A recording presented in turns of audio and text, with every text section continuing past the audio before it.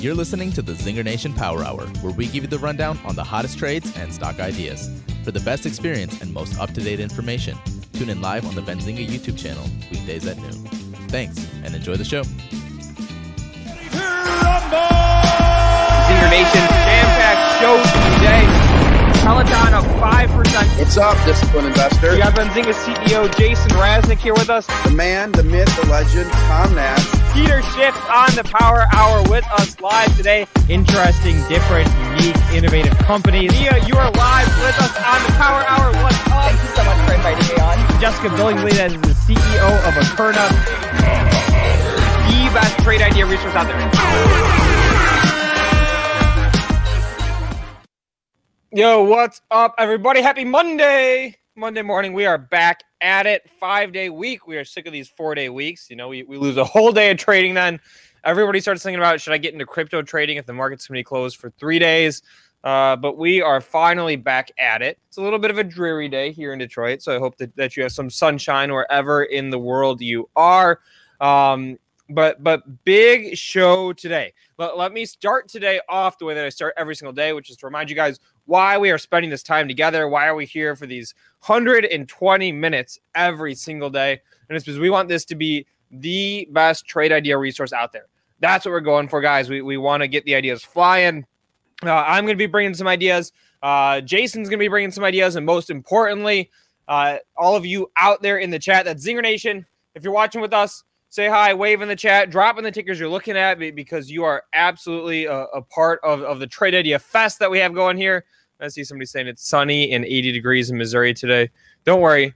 I heard a rumor Detroit will be 77 degrees tomorrow, so we'll have a much brighter background if that's the case.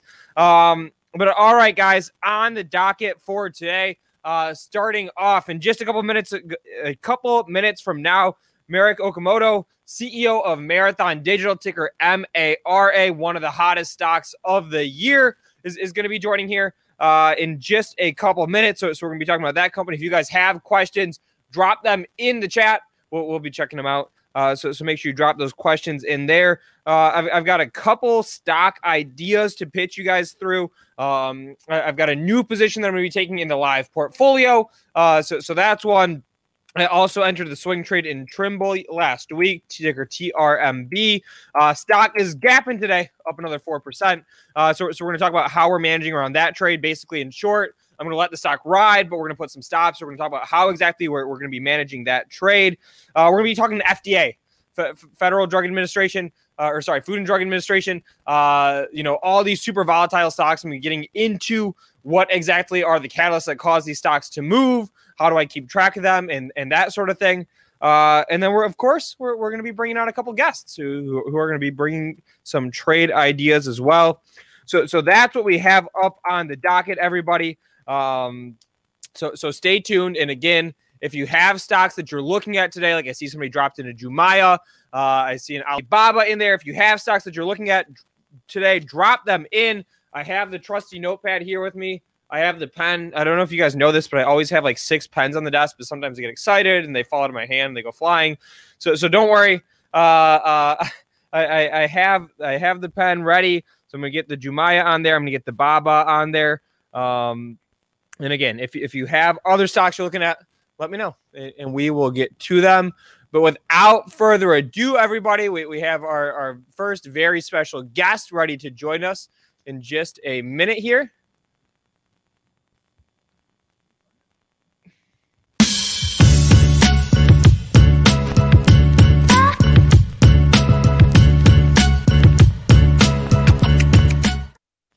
All right, guys, I'm joined by Marek Okamoto, CEO, Chairman, Marathon Digital, ticker MARA. If you guys do not know this stock, you have not been paying attention to the stock market, but it has been one of the hottest stocks around in America. I've got to tell you, we do this show every single day, and I don't think a day goes by without somebody in the chat asking us to take a look at Marathon.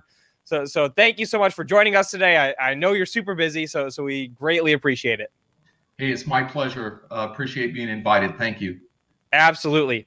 And before we dive into it, if you could just give us an overview of the company. And I know you guys put out a press release today that gave an update on some of the machines that you guys received, Bitcoin mining production. But if you could just do the quick overview on the company, what the importance of the update today is, that would be excellent. Certainly. So Marathon is one of the original NASDAQ listed companies that is a pure Bitcoin mining company. There's a lot of companies that are joining this industry now. They have a lot of catching up to do with Marathon. We purchased 103,000 S19 miners from Bitmain. I believe it's the largest order that they've ever had in terms of dollars and number of units. When all those are installed after they've been delivered from Bitmain, we'll have over 10 exahash of hashing power. That today, where the network is today on the blockchain network, would be almost 7% of the blockchain network. So clearly one of the largest Bitcoin mining companies.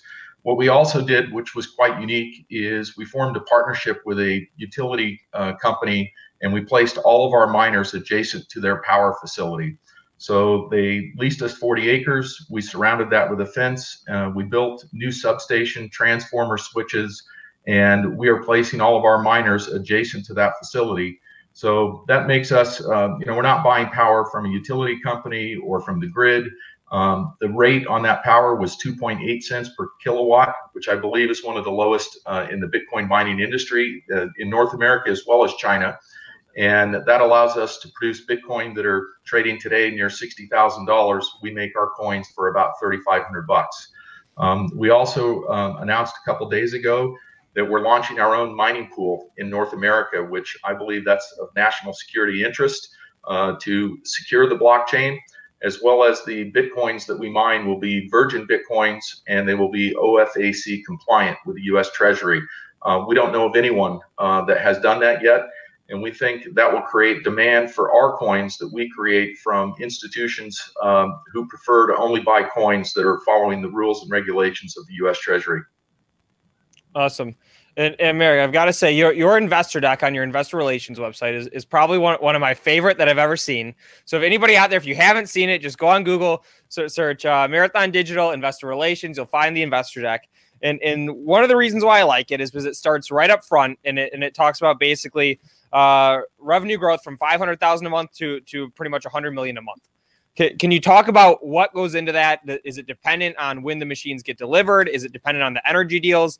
Can you just take us through? I mean, that's crazy explosive revenue growth. Sure. So the details there are helpful. That's a great question, and thank you. That is all derived from the decision after the halving in May of 2020. Our board decided that we were going to become very aggressive, and we remembered what happened in 2017 when Bitcoin went from $100 to $19,000. The machine prices from Bitmain exploded. They went from $500 a machine to almost $9,000 a machine. We expected if Bitcoin had a large rally, that would happen again. The miners would become very difficult to purchase, and the prices would go up.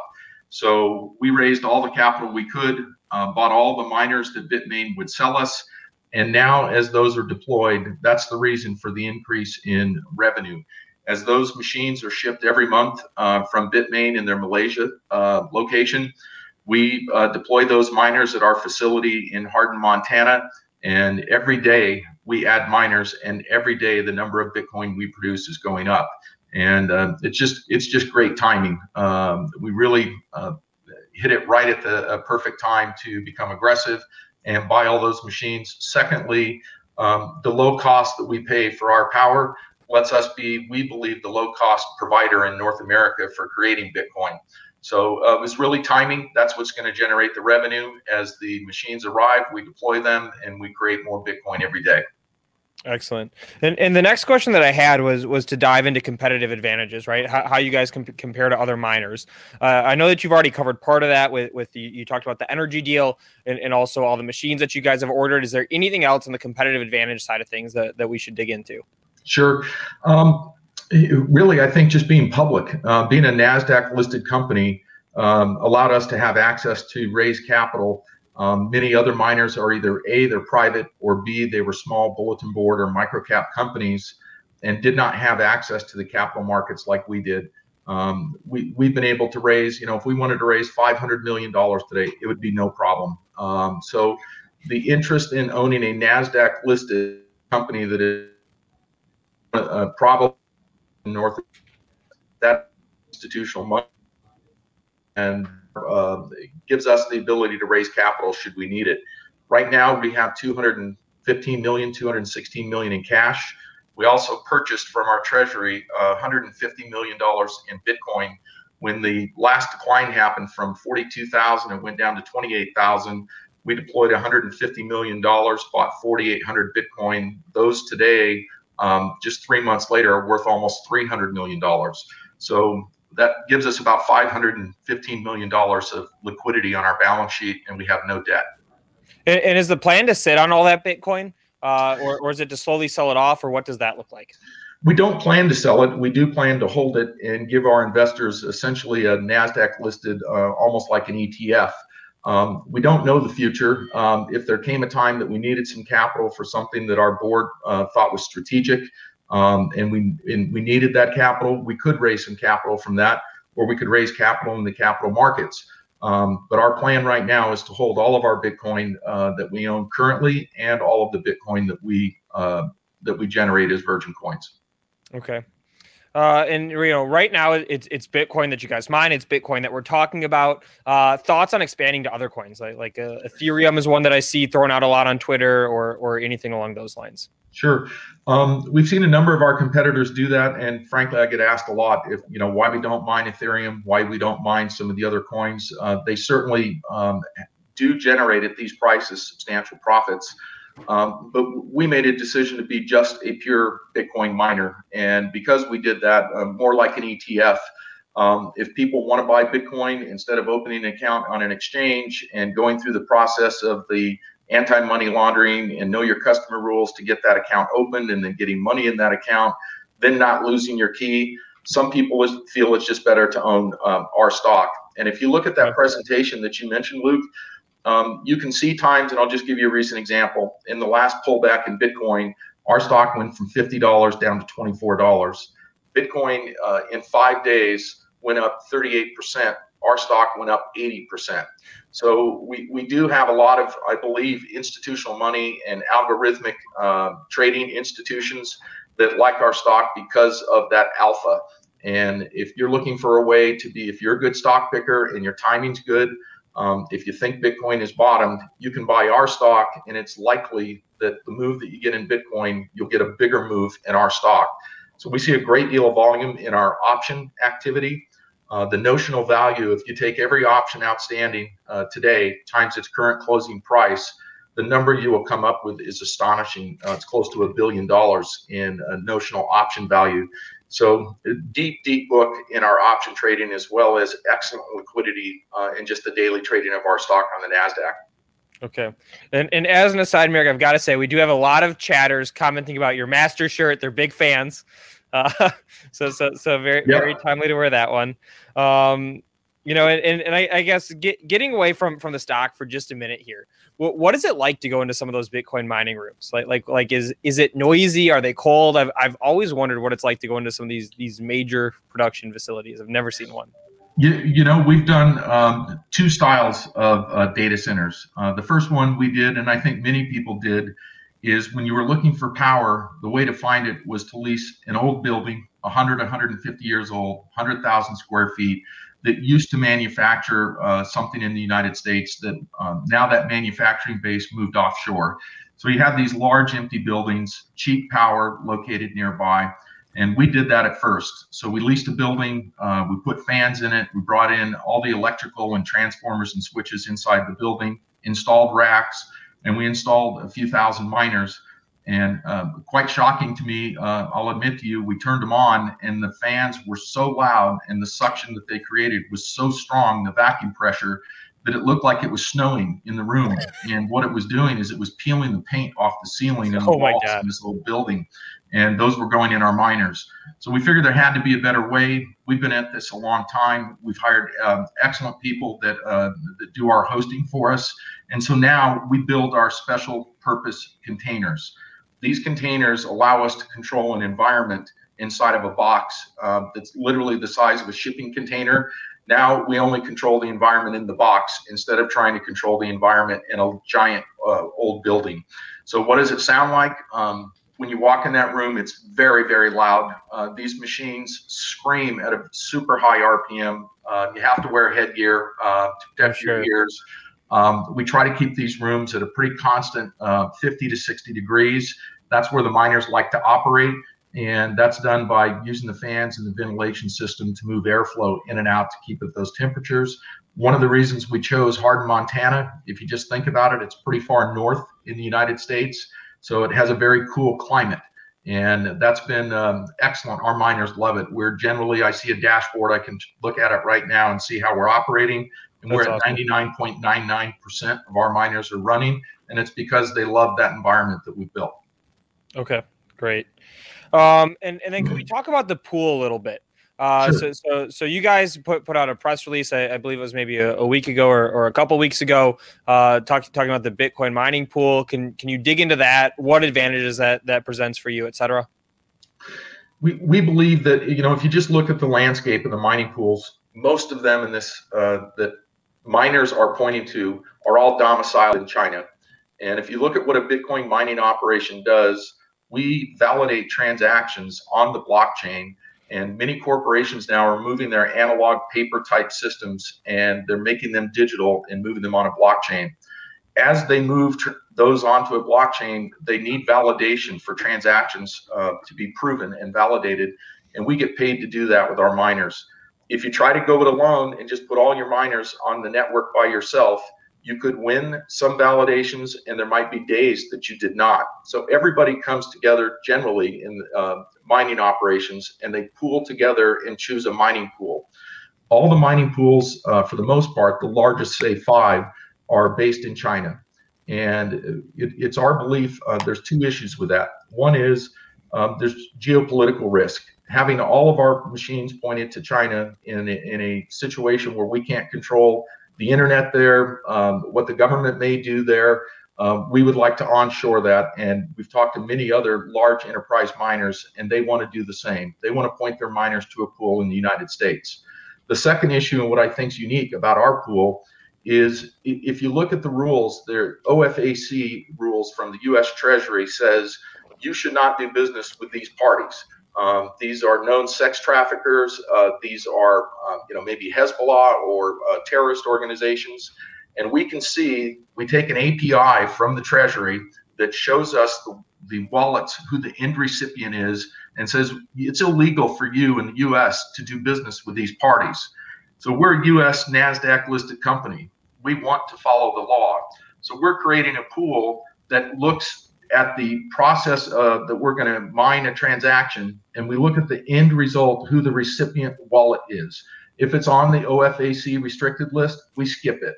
So it doesn't mean that we're censoring that transaction. Someone else will mine it, just we won't. Marathon will not mine something that the recipient wallet is on a list that the Treasury says it's illegal for us to do business with.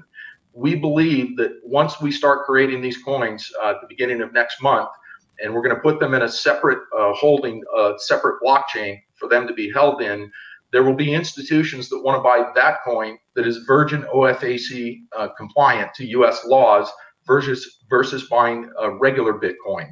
I think it'll trade at a premium over time, and there are institutions that just their bylaws won't allow them to invest in something, and they're waiting to use some of their U.S. Treasury assets until something like this comes along. And if you read or just Google it, numerous articles have been written and a number of interviews in the last 2 or 3 weeks saying institutions that have not yet joined and purchased Bitcoin, that's the reason why. They're waiting for this clean OFAC type coin to become available, and we're going to provide it to them. Excellent. I'm getting a lot of questions in the chat talking about the energy relationship. I know you mentioned it's not a utility that you're partnering with, but it seems like it's a company that actually produces energy. Could you circle back to that for just a second and clarify how exactly that relationship works, and how that allows you to have, as a competitive advantage, cheaper energy than competitors? Yes. So that facility can produce 100 megawatts of power. The company that owns that power plant is a private company called Beowulf. And what we did is the term for what we're called is we use all the power that facility will create. That makes us what's called a base load user.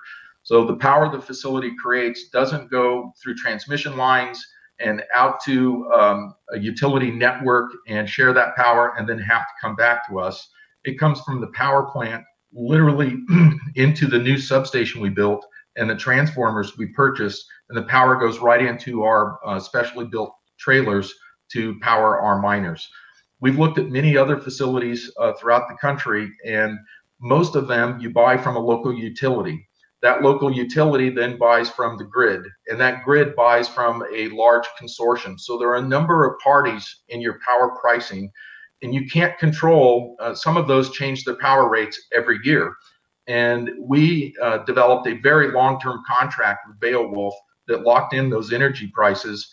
And we don't have the risk of, some of the things you saw in Texas, where they're buying from a grid and that grid went down and there was an interruption of power. We're buying directly from the power plant, same ground where our machines are located. So I think that gives us a real unique advantage over some of the other enterprise Bitcoin miners. Awesome. And Merrick, I want to be respectful of your time. I know we just have a couple more minutes here, but can you talk to us about timeline and what's next? Timeline either for machine delivery, what should we be paying attention to as investors out of the company, et cetera? We just published, as you saw today, and we included in that a timeline showing we're very transparent, shows when all of our miners are supposed to be shipped. You can track that timeline. We're going to publish that report every month around the first of each new month and tell you how many we installed in the previous month, how many coins we made, what our current hash rate is, and what we expect to be delivered in the next month.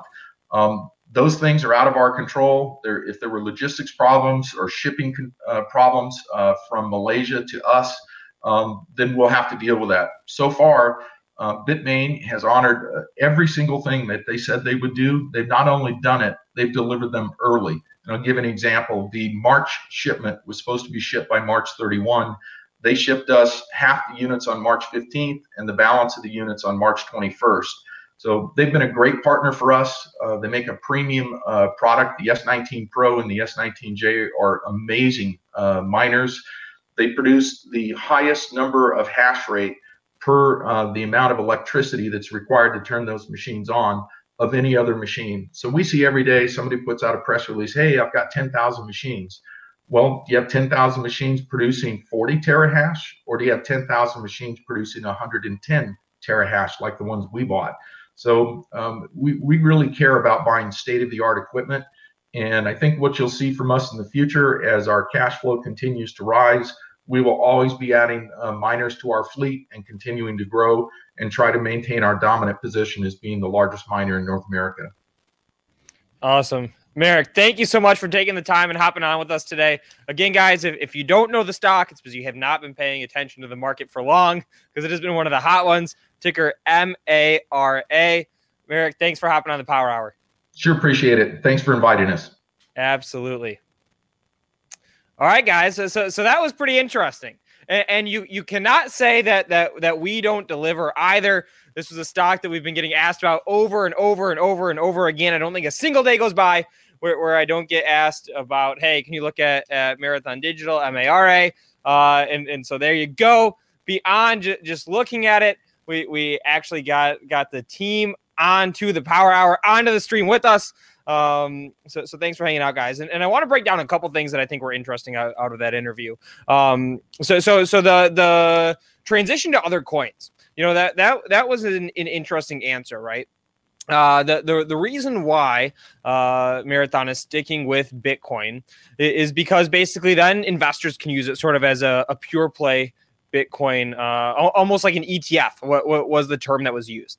So that's something that I think is absolutely interesting. I mean, we've seen all the funds that have flown into Grayscale. Grayscale did come out and say that they do want to convert to an ETF whenever they can get approval for that. We saw the Fidelity ETF filing, so there's absolutely interest there. And then let's look at this investor deck too. I wasn't just talking when I'm going to share my screen so you guys can all see how to go ahead and get it. There we go. All right. I wasn't just talking when I said this is one of my favorite investor decks. So let me go Marathon. So I'm just going to search Marathon Digital Investor Relations on Google. And where did I find that? You know what? I might have searched investor deck, investor presentation. All right. Check this out. So here we go. Here's the investor deck that we referenced a couple times. And this is the slide that I love, right? And we're looking at slide 2 of 23 on this investor deck. And you see right here, companies putting it right out there, potential to grow monthly revenue from 500,000 to 103,000 but by Q1 2022. And if we go back and we look at the chart on this stock, right, it's not like it's been dormant. I mean, investors have been paying attention to this. The company has been having a ton of success, especially as the price of Bitcoin has rallied, because it is absolutely tied to that. But again, potential to grow monthly revenue from 500,000 to 103 million by Q1 2022. I'm going to drop this link in the chat for everybody to check out. There it is. And I see somebody else out there saying, somebody in Zinger Nation. Again, if you're here with us, you are a member of Zinger Nation. You are part of this thing that we are building together, saying that their investor presentations rock. Another crypto play I'll give you, my Voyager Digital. I didn't think I was going to talk about it today, but I will just for a second here. We should be getting their updated April investor presentation out this week. They've published one every single week, or every single month for the past several months, ever since the stock has been hot. The April is not out yet. What we'll be looking from there basically is trade activity, right? If if you followed us looking at Voyager Digital before, it's always the trade activity that interests us. And so that's what we'll be looking at. As soon as we get that investor presentation, you can count on me, Hot Stocks Luke, to dig into that one and give you guys some deets there. But again, all right, I'm gonna throw this one out to the chat. If you are a Marathon Bull, ticker MARA, throw me the 1 in the chat. So if you would go long the stock, you're not in it now, let's say, you go long it right here, $55 a share, throw me the 1. If not, throw me the 2. And I'm going to make another ask. I'm going to make 2 more asks to Zinger Nation. First ask, smash the like, share this stream. I did some negotiating with Mr. Jason Raznick this weekend. I said, Jason, the chat misses you. They want to get you back on the show. He was fed up. He was sick of us last week. So if we get maybe into that, if we get to 1,000, I think he's definitely going to come on. If we get into the 800-ish viewers, I think it's likely that he'll come on. And then I also want to ask about, so that's my second ask, right? First ask, vote on Marathon. I want to see where he's at with that. Second ask, like, share the stream. Third ask, and then I'm going to get into some trade ideas, ticker LTNC. So that's Lima Tango November Charlie. This stock has been so hot recently. Like my Twitter feed has been dominated by people talking about this stock. It went from sub 1 penny up to 8 cents over the past. This is a 1-year chart here. Let's look at a 1-month chart. So this is the past 1 month of the stock. It went from about 3 cents to 8 cents. What's the story here? I haven't dug into it. I don't know where it's at. I've been hearing people talk about it. So what's the story there? And of the chat, we said throw in the 1 if you are bullish on Mara, throw in the 2 if you're bearish. We definitely have way more 1s than 2s. And I see Jason hopping into the chat. All right, today might be the day, guys. I don't know if we get it up to the 1,000 viewers. I know he's going to come on. So share the stream, get it out there. And again, if you know what's going on with this ticker LTNC, will you please explain it in the chat for us, or maybe even dial in? Producer Rohan, could you throw up the phone number actually? Because I want to get somebody on the line who can explain this thing to us. We actually have a pretty sick new graphic I saw in here, called Phone Us. I haven't played it. Should we play it? Yeah, let's check it out.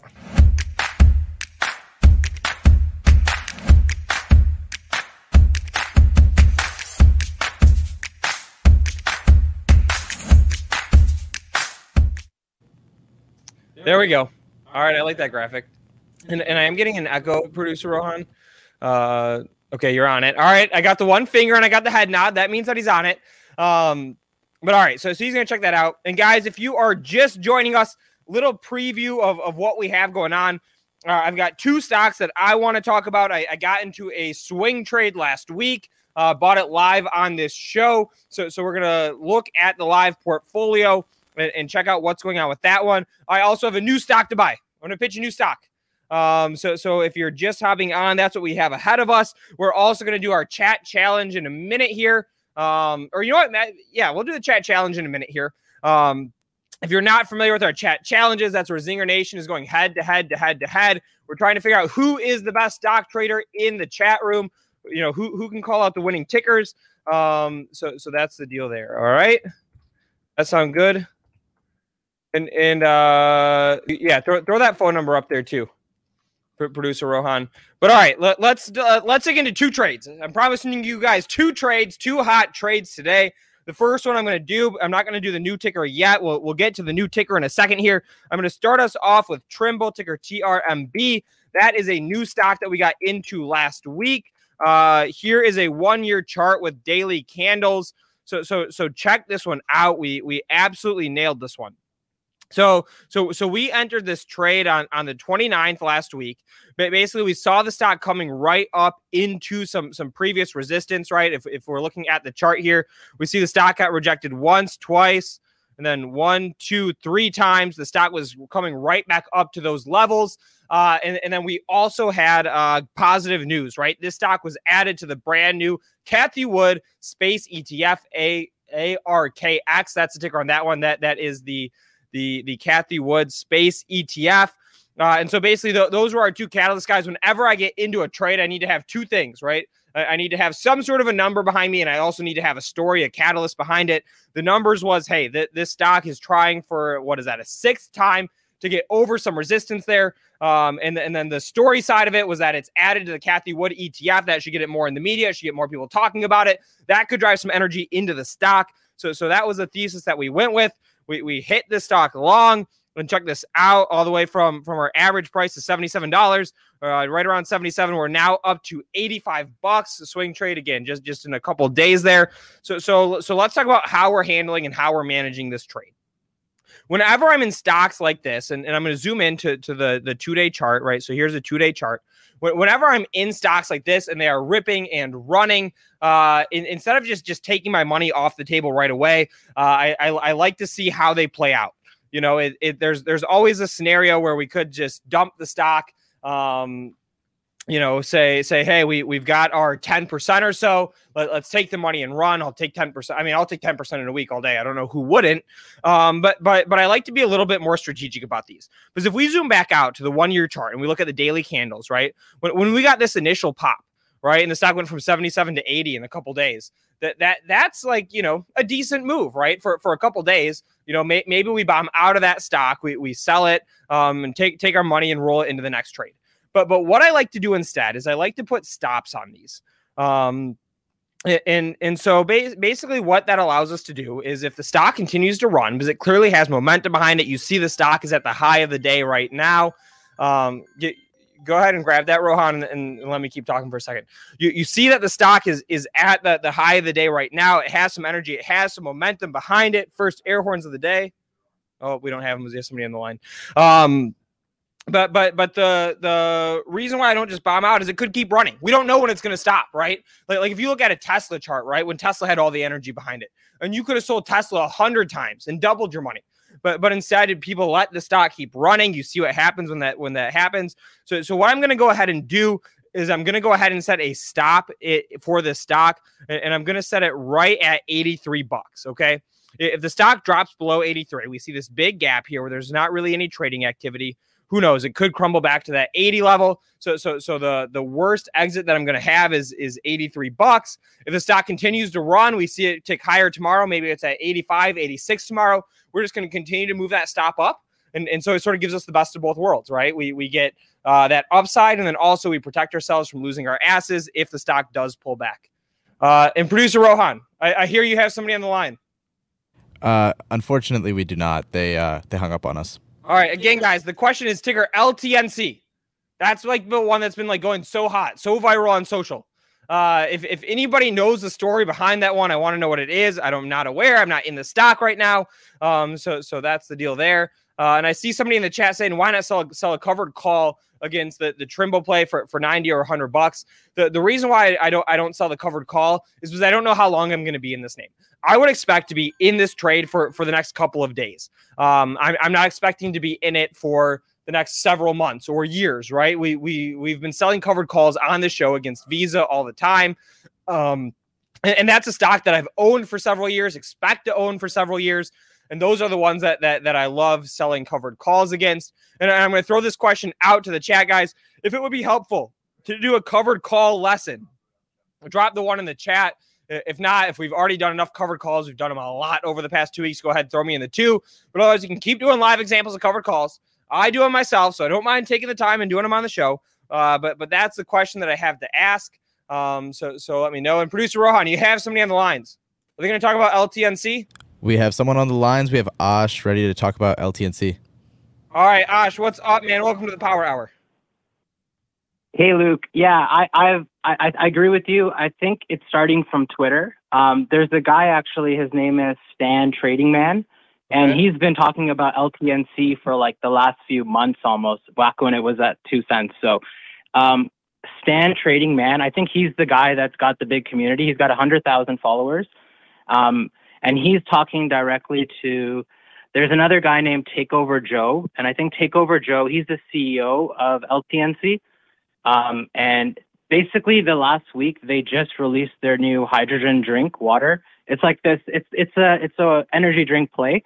And all of their followers have been like buying it over the weekend. They're like, they're pumping the launch. It's just rolling out of the factory. I think they're selling 12 packs for $36 or something. So the stock has just been ripping it. But the one thing I will say is, I think it was Takeover Joe this morning. He posted on his Twitter that the SEC called him. And I don't know if this was a joke or not, but he said that the SEC called and was saying that they want to figure out what's going on because there's been a lot of Twitter activity. But yeah, right now I think it's Stan Trading Man and Takeover Joe. But Takeover Joe, I want to see that SEC thing. Takeover Joe. I mean, that's a great name. Yeah. Okay. Oh yeah, look at this. So this is their product, right? Again, guys, if you're just joining us, we're talking about ticker LTNC. Again, I don't know the story. I don't know the stock. The thing has been running. So that's why I want to get the clarity here. And Ash was so kind to call in and give it to us. So Takeover Joe, absolutely. So he's the CEO of LTNC. Yeah, he's been tweeting about the launch for like the last few weeks now. And then there's a ton of people on Twitter, mostly Stan. He loves the stock. Like, he's been talking about the stock. Like, it's his #1 play of the year. Like, he's been saying this since January he's made he was the first to make the call. He's made a ton of money off of it. So I think it's these guys are really pumping it through Twitter.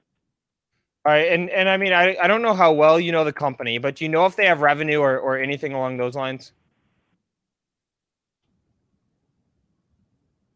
No, I just know they like the stock. Twitter. Okay. All right. No, there we go. That's helpful. And of course, if anybody in the chat, anybody in Zinger Nation, if you're watching the show, you're hanging out with us, you are in fact a member of Zinger Nation. Go ahead, drop those details in the chat for us, because we want to understand this story.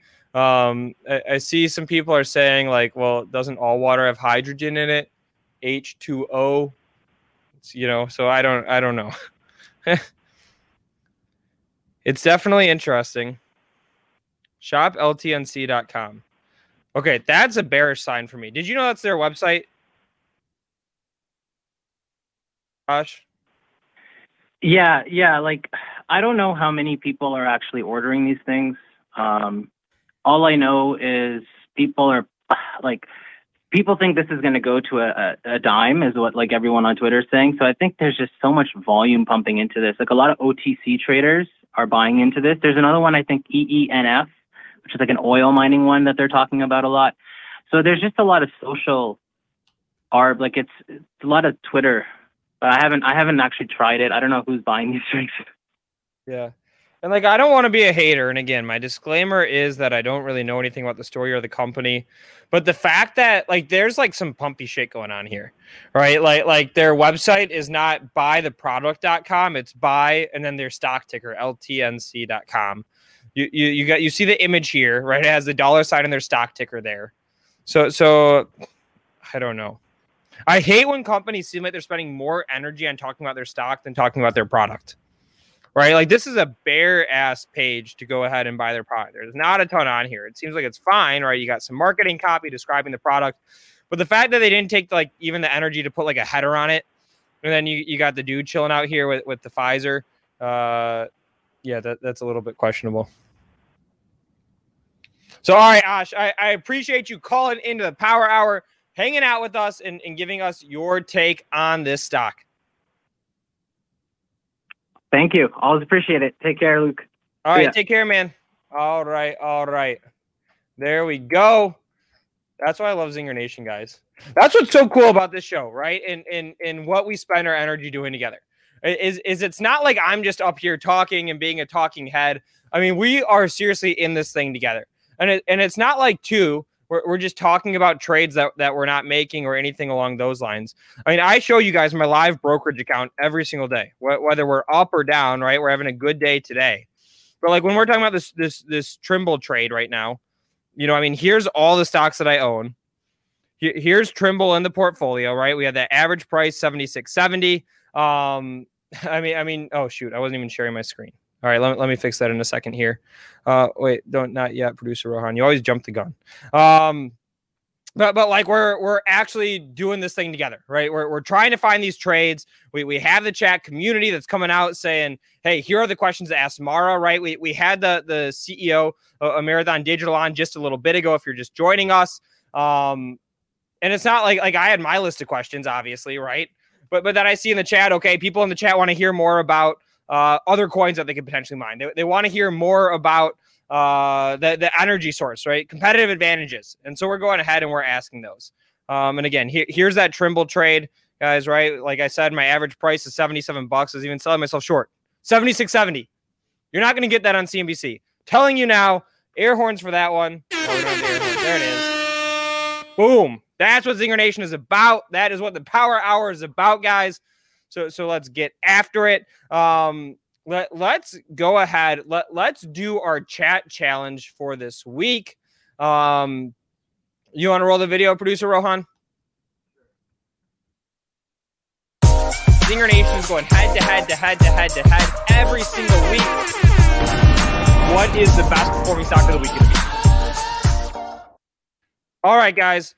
If you are new to the Power Hour, welcome to your very first chat challenge. This is where basically this is like the idea sharing fest. I'm going to go ahead. I'm going to spam a link in the chat right now.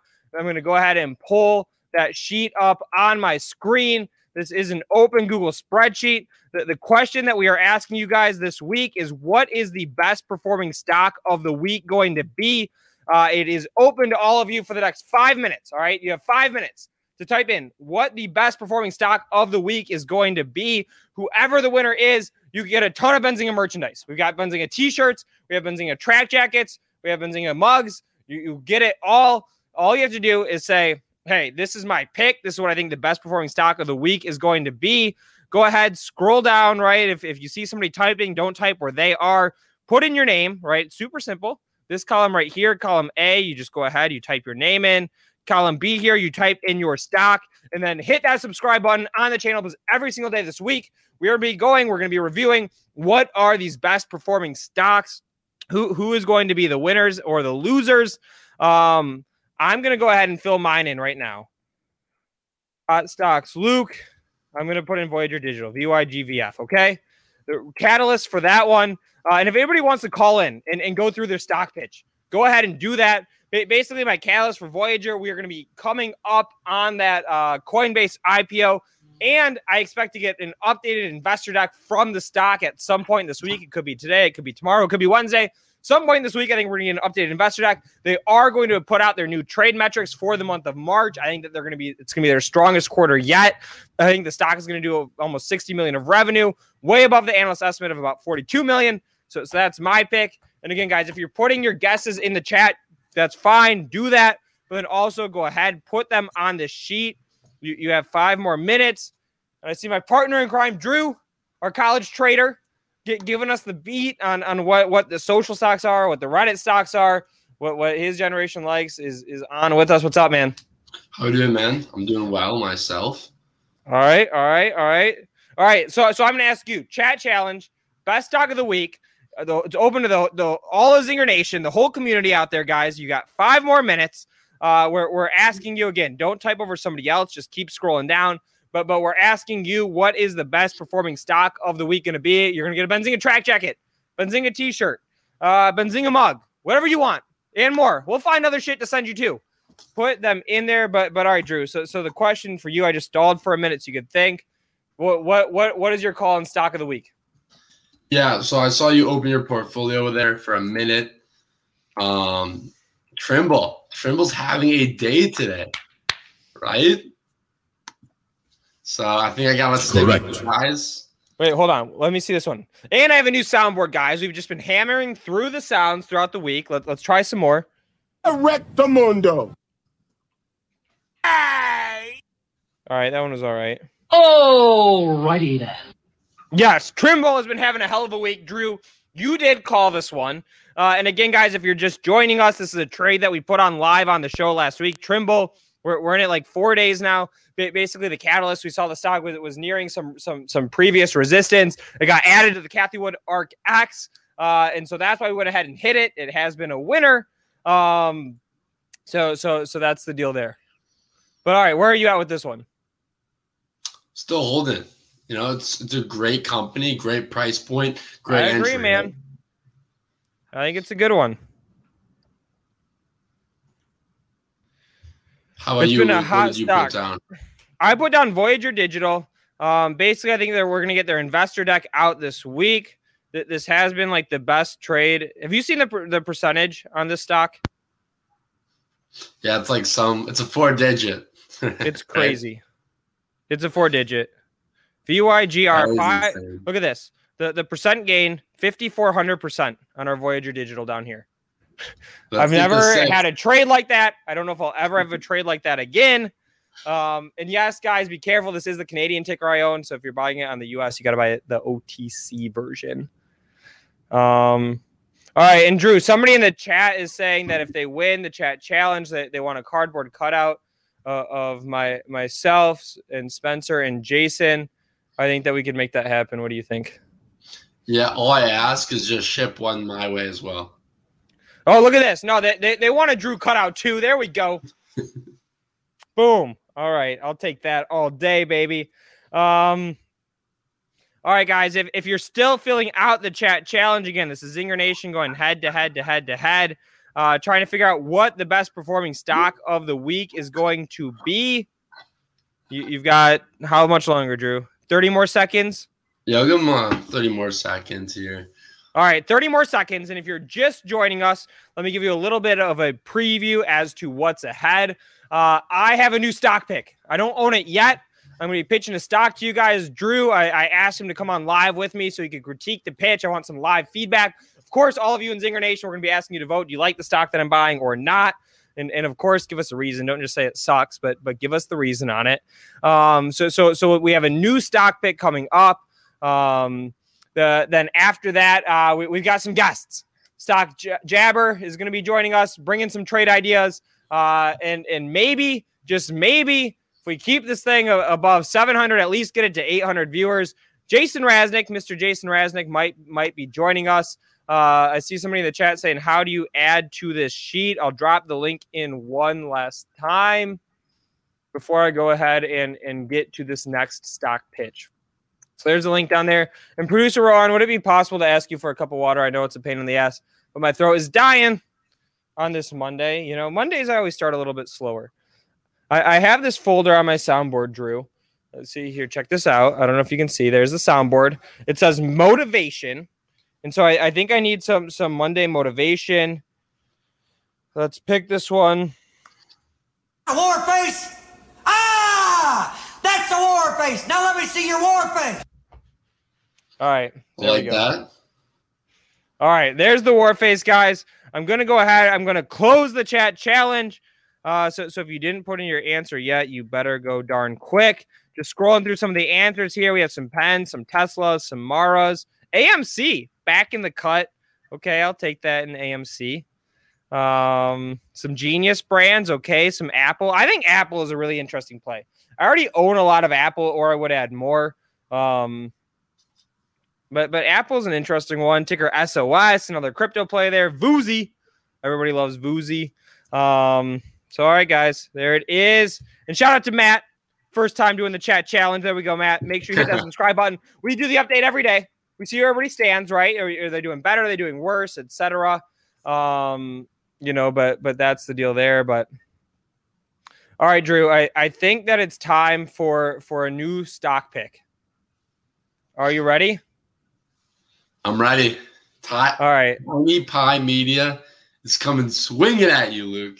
I know. He's saying that you might be a better one than me. But all right, let's get this stock picking again. You got to critique me on this one. It's I'm bottom picking. I never bottom pick, but I'm going to bottom pick with this pitch, so let's hit it.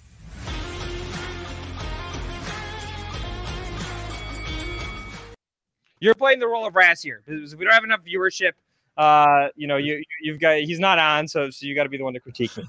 No worries. All right, here's a new pick.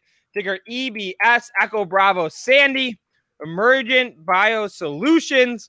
And yes, I am picking a bottom, guys. I don't normally pick bottoms, so maybe you have less confidence in this one than others. I see somebody's guessing that it's Fubo. Nope, it's not Fubo.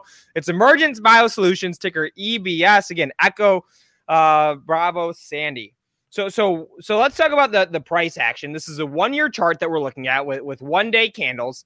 And let's look at the chart and talk about why we are picking this stock in particular. You see that the stock had a fall from grace here. What happened? Everybody in the world saw that Johnson & Johnson's vaccine, they had a production mix-up.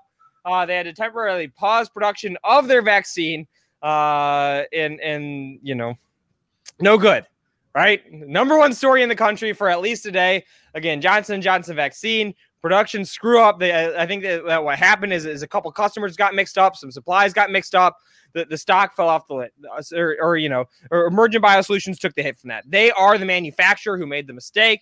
Johnson & Johnson put it out there that Emergent Biosolutions was the problem. This news came out on Thursday last week. You saw the fall that the stock had. It fell from about 91 all the way down to 80. Today, we have some more continued downside. Stock's down another 3.5% today. So why am I getting long this stock? I'm going to buy it again in this live portfolio here in just a second. I'm going to start off with a small position. There's two reasons. Whenever I pick a stock, I want to see two things behind me. One, I need to have some sort of a numbers to back me up. You know, if I'm doing a longer term play, I'm going to dig deep into valuation, earnings expectations, etc. If it's a swing trade, I'm going to be looking more technically. So that's what I'm doing here. One, I need to have some sort of numbers to back me. Number two, I need to have a catalyst, right? A story. Okay. So on the number side of things, you see this stock right here is just sitting at this support level. Check this out. 1, 2, 3 lows that we got way back. I got to even scroll down. So this was back in November. The stock put in some lows. You see the stock bounced off of that. It's still sitting towards low of the day, but it bounced off of those previous lows earlier today. So there's the number side of things. It looks like it might have some support. The bottom might be in. And then number two, we got news out of Emergent this morning, actually. Two things, right? One, they reaffirmed their 2021 guidance, so that's good. It suggested that the screw up that they had on the Johnson & Johnson vaccine is not going to be material. It's not going to affect their numbers, how much sales they make, how much profit they have, etc. And then number two, it's on track with respect to its COVID-19 contractual commitments. Okay. They have some positive comments. I'll continue to work with Johnson & Johnson. So those are the two things, right? So I think that this is a little bit of like a news is coming in. People get freaked out. They get spooked. They sell the stock. But the mix-up that they made, was it bad? Did they F up? Yes, they absolutely did. But I do not believe that it is a long-term issue. Again, the company's coming out and saying it's not going to affect your numbers. You're not going to see it bleed through into earnings. They're saying they can still deliver everything they promised to deliver with regard to the COVID vaccines. We have the stock sitting right at some support right now. And that's why I'm going to try to pick the bottom on this one. I'm going to hit it long. Again, ticker EBS, Emergent Biosolutions. We're going to keep a very close watch on it. If it crashes through this support here and we see the stock start to run, especially on volume, I'm going to bomb out of the position. So we may not be in it for long. If we do see it pick up, I want to see the stock get back near this $90 level that it was at. And so that's why my pick of the day, first stock, Monday morning, Monday afternoon, we're getting into a new one. Emergent Biosolutions, air horns for that. All right, throwing it out to the chat. I'm about to buy this stock now in the portfolio, but throwing it out to the chat, guys. If you like this one, you're in it with me. Throw the 1. If you do not like this one, throw the 2. You don't have to actually get in the stock. I'm not saying anybody should do that. I'm just saying what I'm doing. But I want to see where Zinger Nation is at with this one. And Drew, while we're getting those 1s and those 2s, again, 1 if they like it, 2s if they don't. Where are you at with this name? Yeah, so I'm not too familiar. I saw some talks in the chat. I'm not a big biotech guy. I know there's some people that are like, you lost me when you talked about biotech. I kind of used to be like that, but I'm definitely doing a better job following biotech here. So I think, it's a really interesting. True. I lost my buy button. My buy button's gone on my brokerage. Oh, there it is. Okay, I got it. They don't want you to trade anymore. Boom. We're having a good day today too. You are having a good day. Like that on Friday. We all are. But all right. So you don't like it because you don't like the space, but keep going. No, I'm not saying that. I'm saying I'm adjusting to the space. But, one thing I do like is you're buying, bottom, which you don't like to do. But what are you going to do? Buy the top instead? Like, I would rather you buy the dip than buy the rip. And you're picking at a really good price point, right? We saw this trade at it in May, actually. We saw it trade at it, just 2 or 3 months ago as well. So I think it's a decent entry. However, I've heard that, in the comments, someone said they've had more issues in the past, right? So if this is a company that consistently has these issues, it's going to be a volatile ride up, but it looks like you're getting it at a really good price level. You're getting some more money coming in, but this is a $4 billion stock. What's 23 billion? I saw that coming their way or whatever. But the reassuring guidance, and I think it's still a pretty solid move. I'm leaning more towards buy, but I'm not going to pull the trigger myself. All right. I like it. And again, guys, we're going to be watching this one closely. Because if it falls through the support, which could happen, really any minute now, we're going to bomb out of it. If not, we're picking it up right at the support. Let's ride this thing back up to 90. So that's the move there. And chat is very, very mixed on this one. I see about half the people coming in with 1s, half the people coming in with 2s on this name. Again, one was bullish, 2 was bearish. And so it will remain to be determined. Again, guys, if you are new to the show, whenever we put trades on, we look at them in the live portfolio. We update them every day, just like we did on our Trimble today. Starting a small position on this one. If we get some of that confirmation the stock's moving higher, we'll add to the position.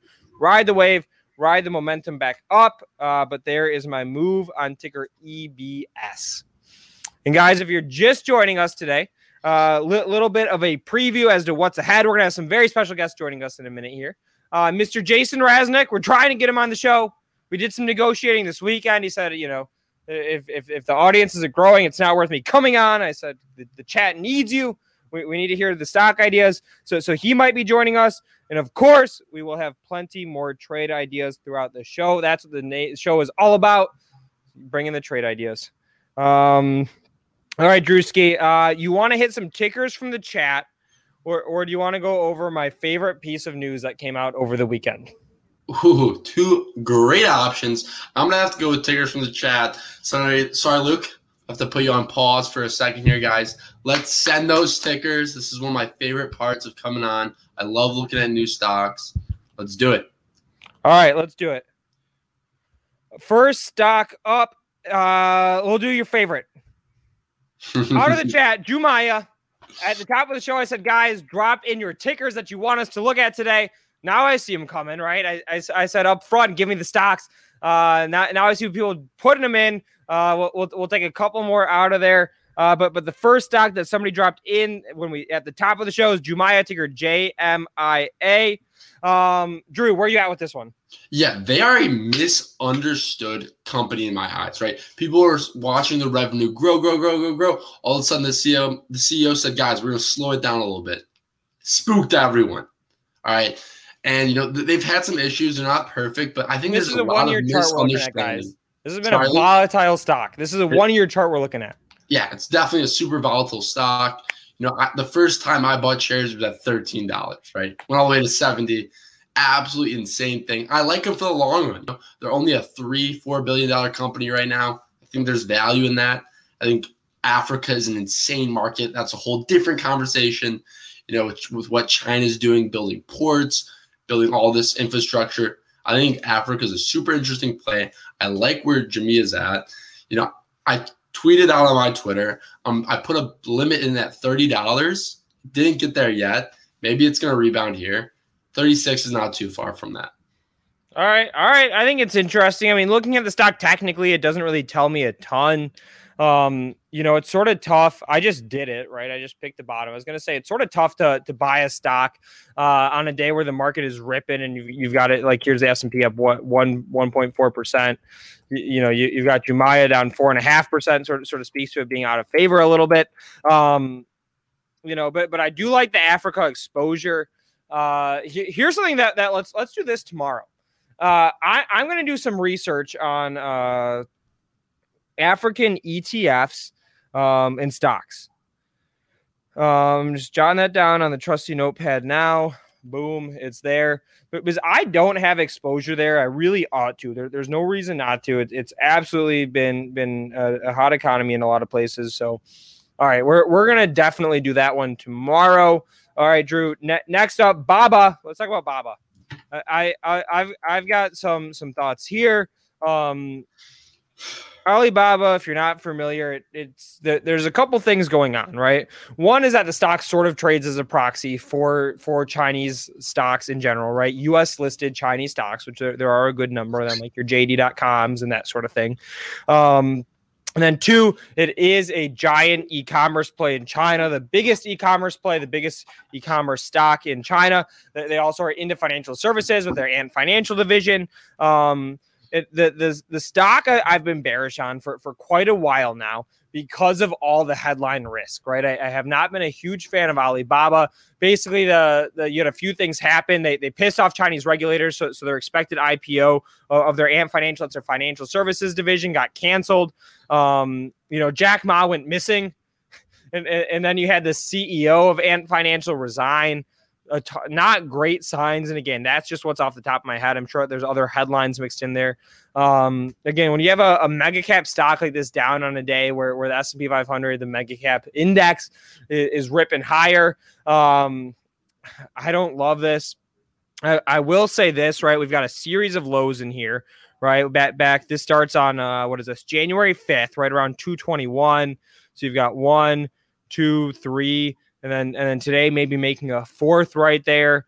I'm still on the sidelines with this stock. If I was a little bit more risk seeking, I would add this to the long-term portfolio, and keep it as a long run ride. But I am generally more conservative.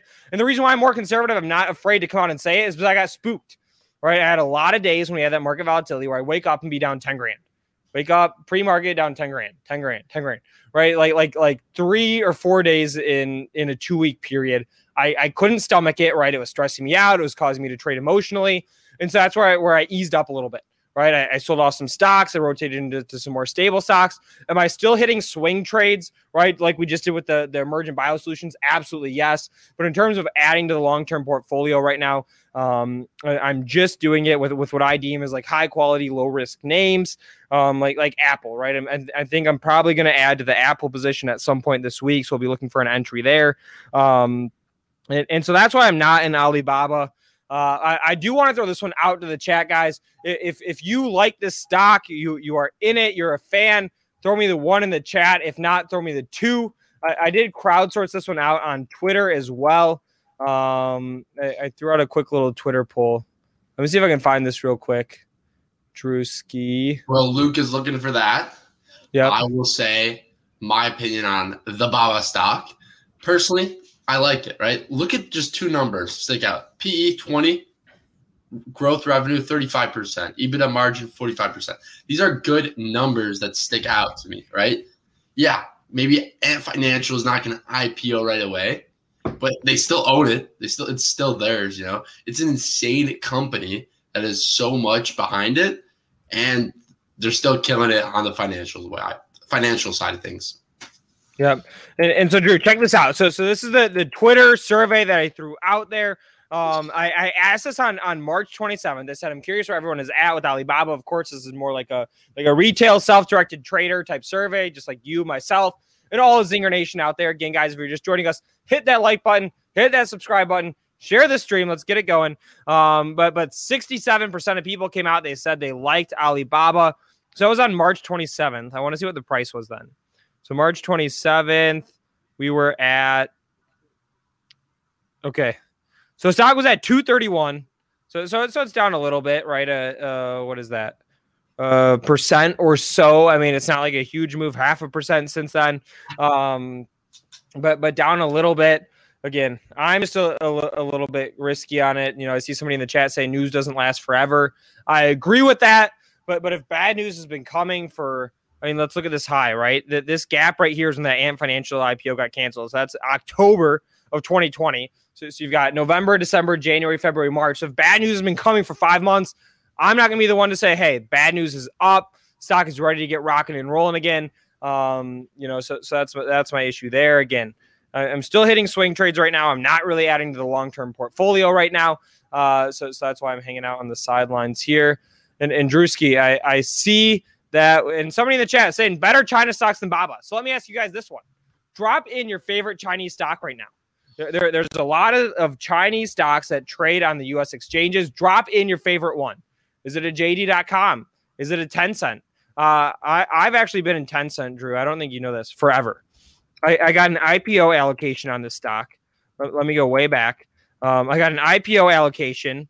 It was like in the shitter forever, and I finally turned green on it this year. Again, this is one that's just like you throw it in the long-term portfolio. I hang out on it. I look at it. But Drew, I see that our next very special guest is ready. Let's bring him on the stream. Let's keep the ideas flowing.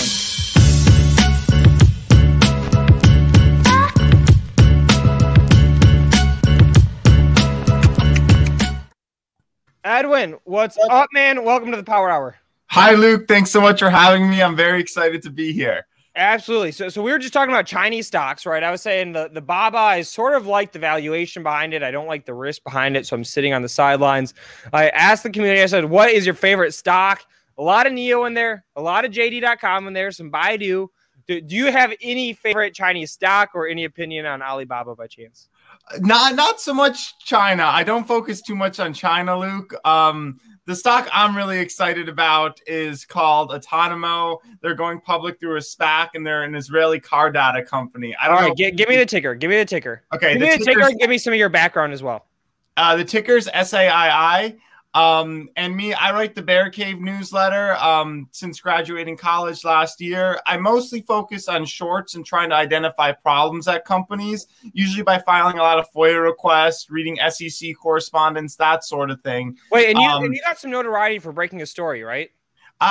Yeah. So I was early on the Vista stuff. The thing that kind of gave me my name was I was really early on identifying safety problems at Care.com, which was this babysitting platform. Right. You were the axe in Care.com. I remember that now. Exactly, Luke. Exactly. So what's the ticker of Care.com? It was CRCM, but then the Wall Street Journal wrote about them and they fell and got acquired. So they're no longer public. IAC owns them. So wait, CM stock. Yeah. I think Yahoo Finance keeps the historical. Let's see if we can see it. Maybe Bloomberg.com. It sort of pains me to go there, but let's see. All right, we're not going to find a chart, but what did you do to the stock? So what was the stock at? You published your report. It broke open that Care.com. Again, guys, if you don't know Care.com, it's like a babysitting website. Sort of like Upwork is for finding like designers and developers and writers. Care.com, you go on the internet, you find a babysitter to trust your kids with. What could go wrong? Clearly, safety could go wrong. So like, what was the price action on the stock? How did you discover that? and I guess we'll start there. And I got a couple other questions for you. So Luke, on care.com, babysitting platform, supposedly they were vetting their babysitters and they were good on the safety front. I had a friend who was a babysitter on the platform who was like, check it out. It's kind of odd. I saw a lot of lawsuits against the company. To check the safety on the platform, I decided to apply as Harvey Weinstein to see if they'd accept me as Harvey Weinstein. They say, we'll run a background check. We'll get back to you in 48 hours. And 48 hours later, I was approved as Harvey Weinstein. And they said they ran no background check on me. They ran no background check then. And so I knew it was nonsense. I wrote up a little report. The stock fell from 15 to maybe 14.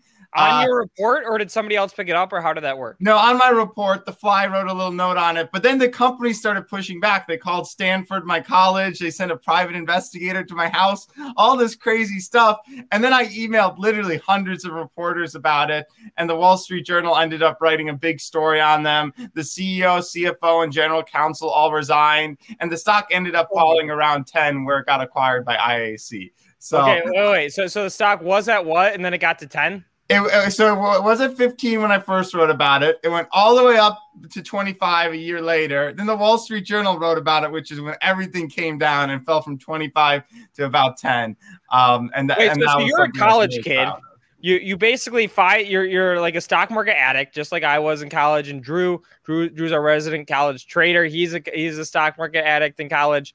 You were in college. You applied to be a babysitter as Harvey Weinstein to call BS on the company's background checks. You got approved as Harvey Weinstein to go ahead and babysit children. I don't think anybody wants any part of that. Right. And then they sent a private investigator to your dorms, or how did that work? So Luke, they sent it to my parents' house. So I got a phone call from my dad being like, hey, a private investigator with a body cam was just knocking on our door asking about you. Do you know what this is all about? And he's mentioning care.com. And I'm like, oh, I think I know what this is about. All right. And hold on for a second. I got to put you on pause. I've got to hit the air horns. Oh, shit. Back from the dead. Jason, I told the chat that you were dissatisfied with the likes, the viewer counts. You were done. You were leaving it to Drew and I. And you're making your glorious return. You said enough is enough. I got to come back, take the reins. Boom. Because I came back from the dead because I was ready to take on Gordon Johnson today. Gordon Johnson, Mr. Tesla hater. Oh, what about all those deliveries? I don't know, Mr. Gordon Johnson. I hope you shorted a lot more at 600 because you're hurting today. Yeah, welcome back. Boom.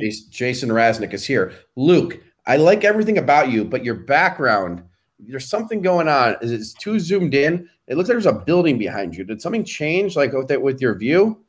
I see some cars, but I used to be able to see more cars, and the view, I don't know. I used to be able to see more cars. I want to see more cars, I think you have the couch. I think that's the problem. Yeah, oh, that's what it is. The couch has been killing me today. All right, hold on. Stay there. And Edwin, hold by on. the way, okay.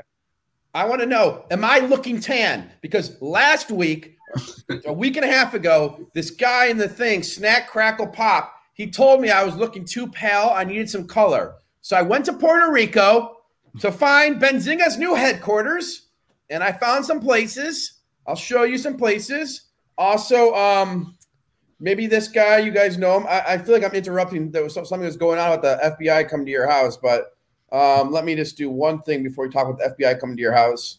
Do you guys know who this guy is? Jason Raznick. Yeah, who's the guy next to me, though? Who's the guy next to me? Come on. Peter Schiff? Who said that? I did. Yeah. Of course he's in Puerto Rico. He's been there since 2017. He's been there since 2017. Do you want to see? He doesn't have to pay as much taxes and all of his Bitcoin appreciation, right? Not his Bitcoin appreciation. That's his son. That's his son that has the Bitcoin appreciation. Whoa, look at that house, Luke. This is our future house, Luke. Get ready, buddy. Boom, right, boom, boom, boom, boom, boom, boom, boom. Spencer Israel, take that. Okay? Spencer Israel's a vendetta against me and Luke. I don't know what it is, but he does. But hey, I'm interrupting. Luke, I know you have to go because it's that time of the month for you. So, you know, and we've got a record on the chat challenge. We got 100 zingers in the spreadsheet picking their stock. I just locked it. Yeah. If we make this move to Puerto Rico, I'm inviting you guys all down. Expense paid trip. I'm going to rent a plane. It's going to come from New York, and I'm going to fly everyone down from the Zinger Nation. Not everyone. It'll be the first 150 people to come. You know, we're going to make that thing. My wife, we got to convince her, but she did see the light when we were there. She saw the light. I have a call at 2:15 with the best attorney in Puerto Rico. We're going to see what we can make happen. I'm going to have an investment thing every year. Kathy Wood's going to be the headline speaker. We're going to do it. What's wrong with my hair? What's wrong with my hair? What do I do with my hair? You're it's beautiful. Gray. Yeah. Why is this guy saying the hair? Oh, he must be talking to Dyslexic Invest because he just got out of bed. Anyway, Luke, where were you guys at? All right. So Edwin here was the axandcare.com. He's the one that crashed the stock. Wow. The company sent private investigators to his house. He did it all while he was in college at Stanford. And eventually the share price tumbled all the way down to $10 per share and got acquired by IAC. The way that he did it was he basically said that, hey, their background checks that they're running for safety of babysitters is BS. He applied as Harvey Weinstein. He got approved to then go babysit children, customers on the platform. And yeah, that'll do it. I think that's enough. But Edwin, you were just about to give us another stock. Give us the ticker one more time. Somebody in the chat, somebody in Zinger Nation, drop the ticker in the chat. Help your fellow Zingers out. And of course, Luke, give Edwin feedback and tell us how you like it. There's two. There's going to be two that are both related. I really like Autonomo. The ticker is SAII. It's going public through a SPAC. The merger hasn't happened, but it should close this month. SAII. And then on the other side, I think a good potential short is Root Insurance. The ticker is ROOT. Come on, Aaron Bree. Come on, do something. Show Benzinga Pro. Show Root. Show something. Let's go. My arms are moving around. I can't keep doing this. So I'll talk a little bit about Autonomo because they're a new business and they were founded in 2015, Israeli car data startup, roughly 150 engineers. And what they do is new cars being built today generate tremendous amount of data. All cars do. The speed you drive, how much gas is in the gas tank, you're turning, what hours you drive, how fast you brake, the rear view cameras, the side view cameras, all this data. And historically, cars didn't do much with it. They generate it and then it gets discarded. It's not stored. It's not uploaded anywhere. Now, newer cars are being built with the ability to save and upload this data to the cloud. So you've got tens of millions of cars on the road today and new cars being built every day that are generating tremendous amounts of data. And there's going to be a lot of uses for this data, and that's where Autonomo comes in. Autonomo is a little bit like a data broker. It doesn't buy data. It doesn't develop end uses for the data, but it just manages the data. And that's important because for cars, there's going to be a lot of data compliance issues. Every state in the U.S. is going to have different regulations about data. If a car drives across state lines, you're going to need to treat data differently depending on which state it's in. Europe has strict rules with GDPR. And what Autonomo is going to do is there's going to be a lot of companies like insurance companies. They'll want car data on individual customers to help price insurance. Because you can imagine it's super, super, super helpful for insurance companies to say, hey, is this person a good driver or is this person a bad driver? If you share your car data with us, we'll give you a $20 a month discount on your car insurance. That's one potential use for this car data. And there's going to be a lot more. So with Autonomo, Avis Budget Group is both a customer and an investor in Autonomo because there's could be a lot of uses for companies that have a lot of cars and fleets. Because if you're using this data, it could be helpful to predict maintenance in the issues in the future, or just see which cars are being driven an abnormal amount or in an abnormal way or in abnormal conditions. So you need to look at it. So that's another use. Usage-based insurance is going to be the big initial one, fleet management. And then there's going to be a lot of quirky uses for car data that aren't immediately obvious to people. One that somebody mentioned is financial services and credit cards. There's a problem in the United States where low credit score individuals are wrongly denied credit because banks don't trust them, and banks can't differentiate a trustworthy low credit person to an untrustworthy low credit person. In theory, if you share your car data, banks might be able to underwrite this risk a little better, because presumably somebody who doesn't speed and drives at normal hours is going to be a more credit-worthy person than someone who's speeding all the time, braking erratically, driving at 2 a.m. and doing kind of quirky things. So there's going to be a ton of use for this car data, but because it's such a new and weird industry, I don't think people have fully recognized that. And that's why I think this SPAC has a lot of potential, even though it's like at the beginning stages of revenue and it's only 5 years old. I think this is going to be a huge industry, and they have a decent chance of being the one to kind of dominate it and become a marketplace for car data. Awesome. So have you done any research on the SPAC deal itself, right? How much cash is coming into this company? Is there any talks of a pipe? It's really close to the IPO price, right? I buy a lot of SPACs. I like to buy when it's $10, when it's $11, when it's $12, maybe it starts pushing it a little bit for me. So it's a great entry that you're getting here. Props to you for finding this one. I know there's a lot of SPACs out there. Have you looked at the deal or anything like that? Yeah, Drew. So in addition to the SPAC, there's going to be a concurrent PIPE. And in total, the company's selling about 30% of their equity for about $400 million. So they're going to have about $400 million of cash when this closes, which the CEO has said is going to be more than enough for the next 5 years to run their operation and to build out their marketplace. So they're going to have a ton of cash. One thing that's a little reassuring is you don't want to make your decisions based on who else is investing in it, but it could be a little bit of a stamp of approval. In the PIPE, you have Senvest, you have Dell, you have Fidelity. You do have some big names who have invested in this company.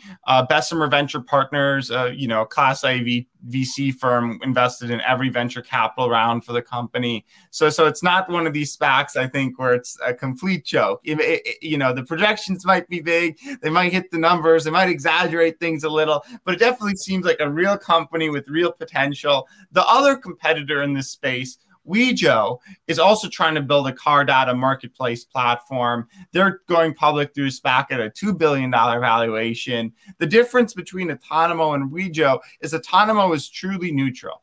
They disclose they have 16 different OEM agreements with car manufacturers. Wejo has 3. And they're very close with General Motors. They have a 7-year deal with General Motors. General Motors has a 35% stake in them. General Motors controls 2 of the board members. And for that reason, some people think Wejo is going to be seen as this conflicted entity where they'll do a lot of business with General Motors, but other car companies won't be as excited to do business with them because they're almost working with the competitor. It's almost too GM aligned, where Otonomo is truly neutral. The other thing, Drew, that I like about Otonomo is I really like the CEO, Ben Volkow. He previously built a business in Israel called Traffic Systems that he sold for about $150 million. And from his interviews, it really seems like he's somebody more focused on building a business and, making Otonomo strong rather than just somebody trying to pump and sell the stock, which I really like. Because you have too much of that in the SPAC market where people are just trying to dump as much stock as possible, where this guy really seems like he's passionate about the business. So Ben Volkow is tier A CEO, in my opinion. And now on the other side, you've got Root Insurance too. Mm-hmm. Well, you don't like Root Insurance, but Edwin, do we do much with you right now? Sorry? Do we do much with you? Do we do... Oh, no. Oh, no. The Wi-Fi is not too well for Jason. I think what he was asking, back here, I think he was just wondering where we were at with this whole talk. If there's any more tickers you want to talk about, anything more you want to look at. So in addition to Otonomo, so just to clarify one last point on Otonomo, because it's relevant for Root Insurance, which I think could be a good. He's back. Short. Jason, we're going to talk about the future of car insurance now. Because I know you don't like Root Insurance because they're overpriced. They have better tech data, but there's better ways to do the per mile like Tesla's going to do for insurance and other companies are going to do. Root in your mind is overpriced. What is the 30 seconds why it is overpriced? Okay, Root's whole thing is download our app, hold it on our phone. We'll track you for 2 weeks, and we can track the phone movement to determine whether or not you're a good driver. Depending on your braking speed, your turning, the hours you drive, whether you use your phone when you drive. That's going to be obsolete in 5 to 10 years, because in the future, insurance companies are going to get this data directly from the car. No need to get a phone acting as a proxy in a car, tracking where the car moves. You're going to be able to get the data directly from the car itself. The way it'll probably work is there are going to be apps in a car where you can say, share my car data with Allstate or Geico or whichever insurance company, and they'll get that data directly from the car to the insurance company. Perfect data on how the car is driving. The phone as a proxy for the car data won't be as good as the car data itself. Oh, and by the way, Root is just a terribly unprofitable business that's not popular with customers. I just do not see the future for it. I've talked to a lot of people. No one I know sees the future for it. Citron seems to like it because it's heavily shorted, but maybe it's heavily shorted because it's actually a bad business. Got it. I mean, that's what I'm hearing. But I didn't make a position in it. And so how confident are you on a 1 to 10 level that Root is a bad business and a good short? How confident on a 1 to 10 level? I'm an 8 that it'll be lower in 5 years. But the thing is, the one thing I want to warn is it does have a heavy short interest. With these, you don't know, it could go up 200% over the next 6 months. That's not what I'm good at predicting. I'm much better at saying, I've seen the future, Jason, and it's not positive for Root based on what I've seen. I'm more confident that Root will suffer than that Autonomo will be successful. I really don't see it for Root. I like how you say it. You should take some of my stock picks, because there's certain stock picks that I give a 9 probability, and I even say, listen, if you don't do what I'm doing here, you're just dumb. And it's a rude thing to say, but I mean, I had the CEO of Voyager on at 30 cents. The stock is at $29 today.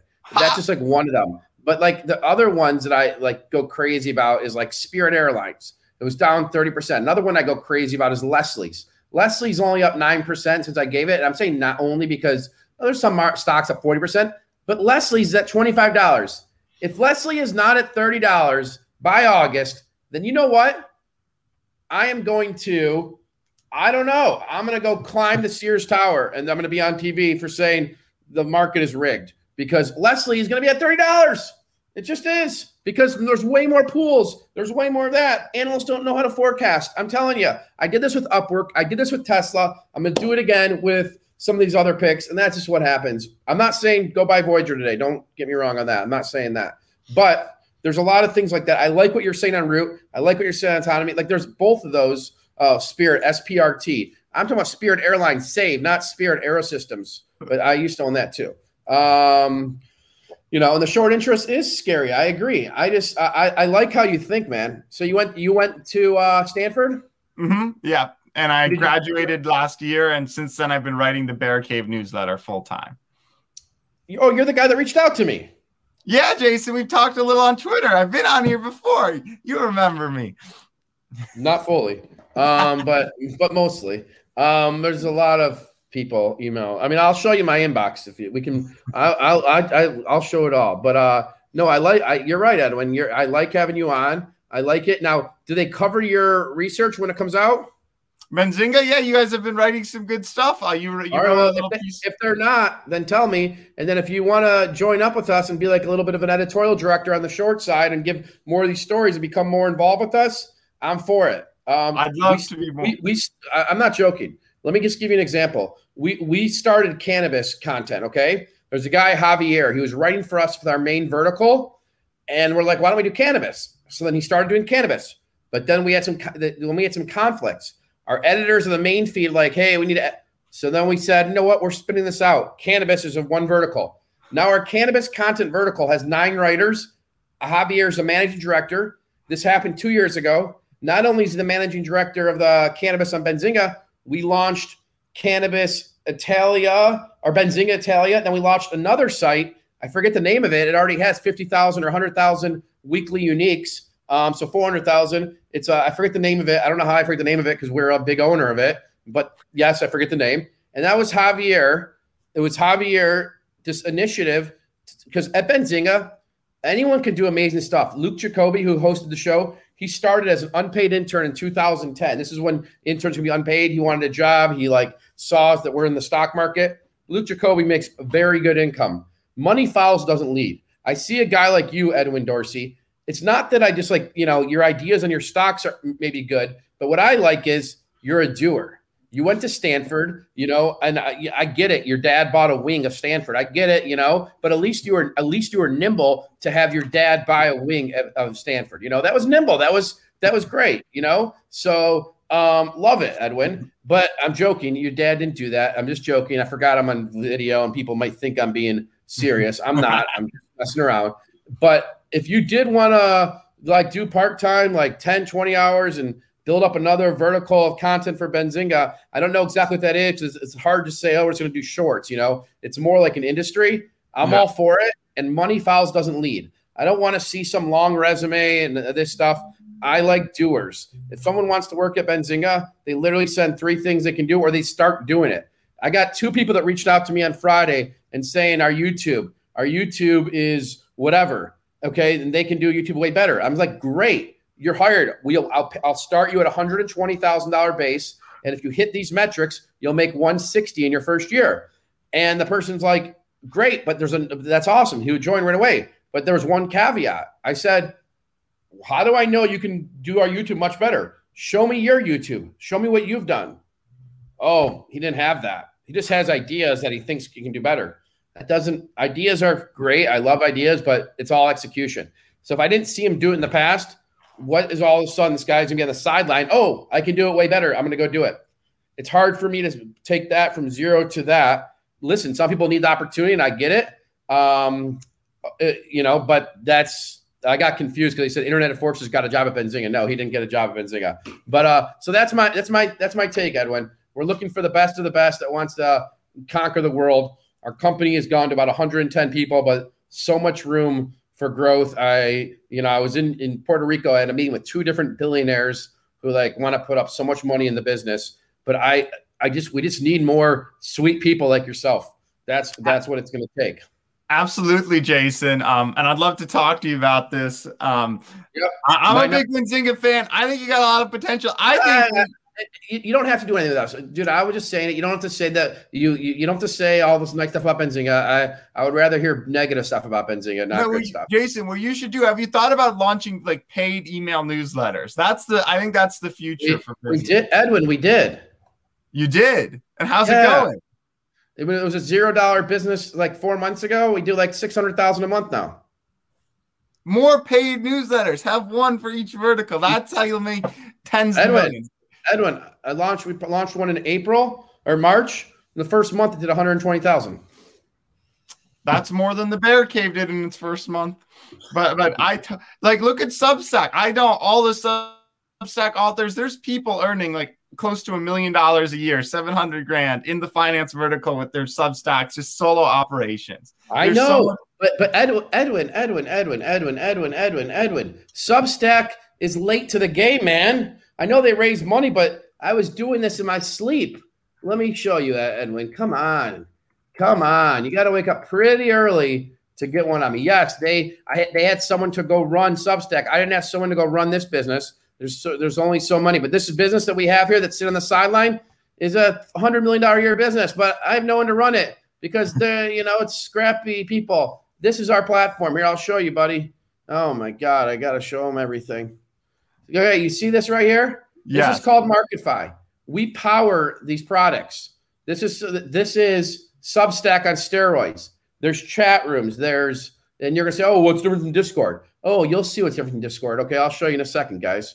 So here's this portfolio. Here's every single trade. This is all real. But how about this? Mr. Edwin? Look at how many real reviews there are on this thing. So I see they make this light gray, so it's impossible to read. If I keep seeing light gray writing, and any of you guys, if you email me and don't reply all, I'm not responding. Okay. So look at this feedback, 2,000 whatever, 124 feedback items. Okay. This powers it. Now let's go into the product. Yeah, you can't just you can't be just emailing Neil. Our friend, what's his name? Okay, wait, don't leave me yet, guys. I'm getting somewhere. I get lost when I have to go see the chat by Internet Enforcer. Internet Enforcer is my consigliere. Where do I go? 420 Investor. I swear I'm in it. What the heck? Portfolio. What am I doing wrong? Log in. I didn't log in. All right, dummy. There we go. Now I'm logging in. Okay. So now I go to product. All right. So here we go. Hold on.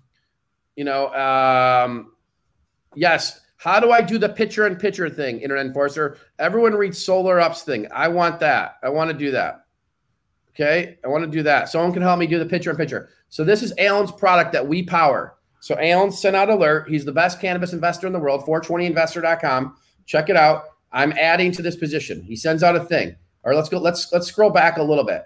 So it's like a Facebook feed, but really it's just him saying stuff. So this is, so he sent, so this is over the weekend thing. But I'm gonna go to a last week item. He writes these okay. So here we go. I will be sticking to my publishing schedule. It's Good Friday. 12 comments. People can comment underneath. Here's the platform. Okay. So then you see all this stuff. This is our platform. Now, if you want to go into the forms, which are freaking amazing, if you want to get color on stocks and not have all the noise of like the markets that are bullshit, it won't open up the form window because it's another tab. So forget that. I won't show it to you. Then, but like here, you can review sales data. You know what I mean? Like all that stuff. It's an amazing back end, and it's all there. You can't see it all, but we were doing Substack before Substack. I just never found the person to run this business the right way. So yeah, Substack got the word out a little more. But we have a guest in 1 second. I'm going to put, we're 1 minute behind, but 1 second. I want to show one more thing before the guest comes on. All right. Don't go away, Edwin. And so behind a paywall, there's this whole like discussion categories, like where you can get, color on these stocks without a huge, without noise from people like pumping the stocks. So you're going to get all the quality content on Kronos and these different stocks. So that's 420investor.com. We're the back end for it. That's what I wanted to show you, Edwin. Those are little like businesses on the side that people, start running and they become like a real 7-digit, 8-digit business a year. Very cool. No, that's pretty cool, Jason. You were Substack before Substack. Yep, but you can only execute on so many things, as you know. And so if I find the right people and, who want to take on those things, let's go for it. But so stay in touch. You have my number. Thank you for the information. And I think you talked about Root. And then what's the symbol of the second one? SAII, Software Acquisition Corp, going public with Autonomo. And you don't like it, or you like it? I love it.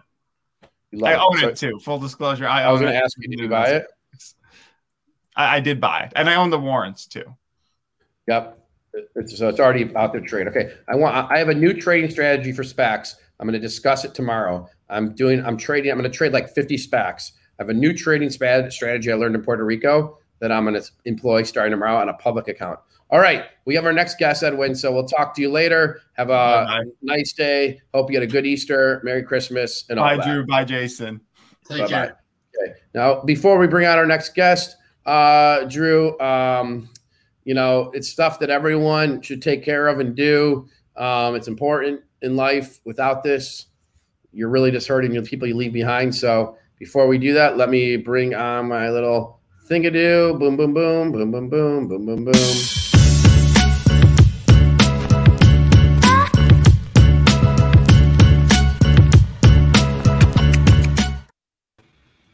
All right, Cody, it's Jason Raznick.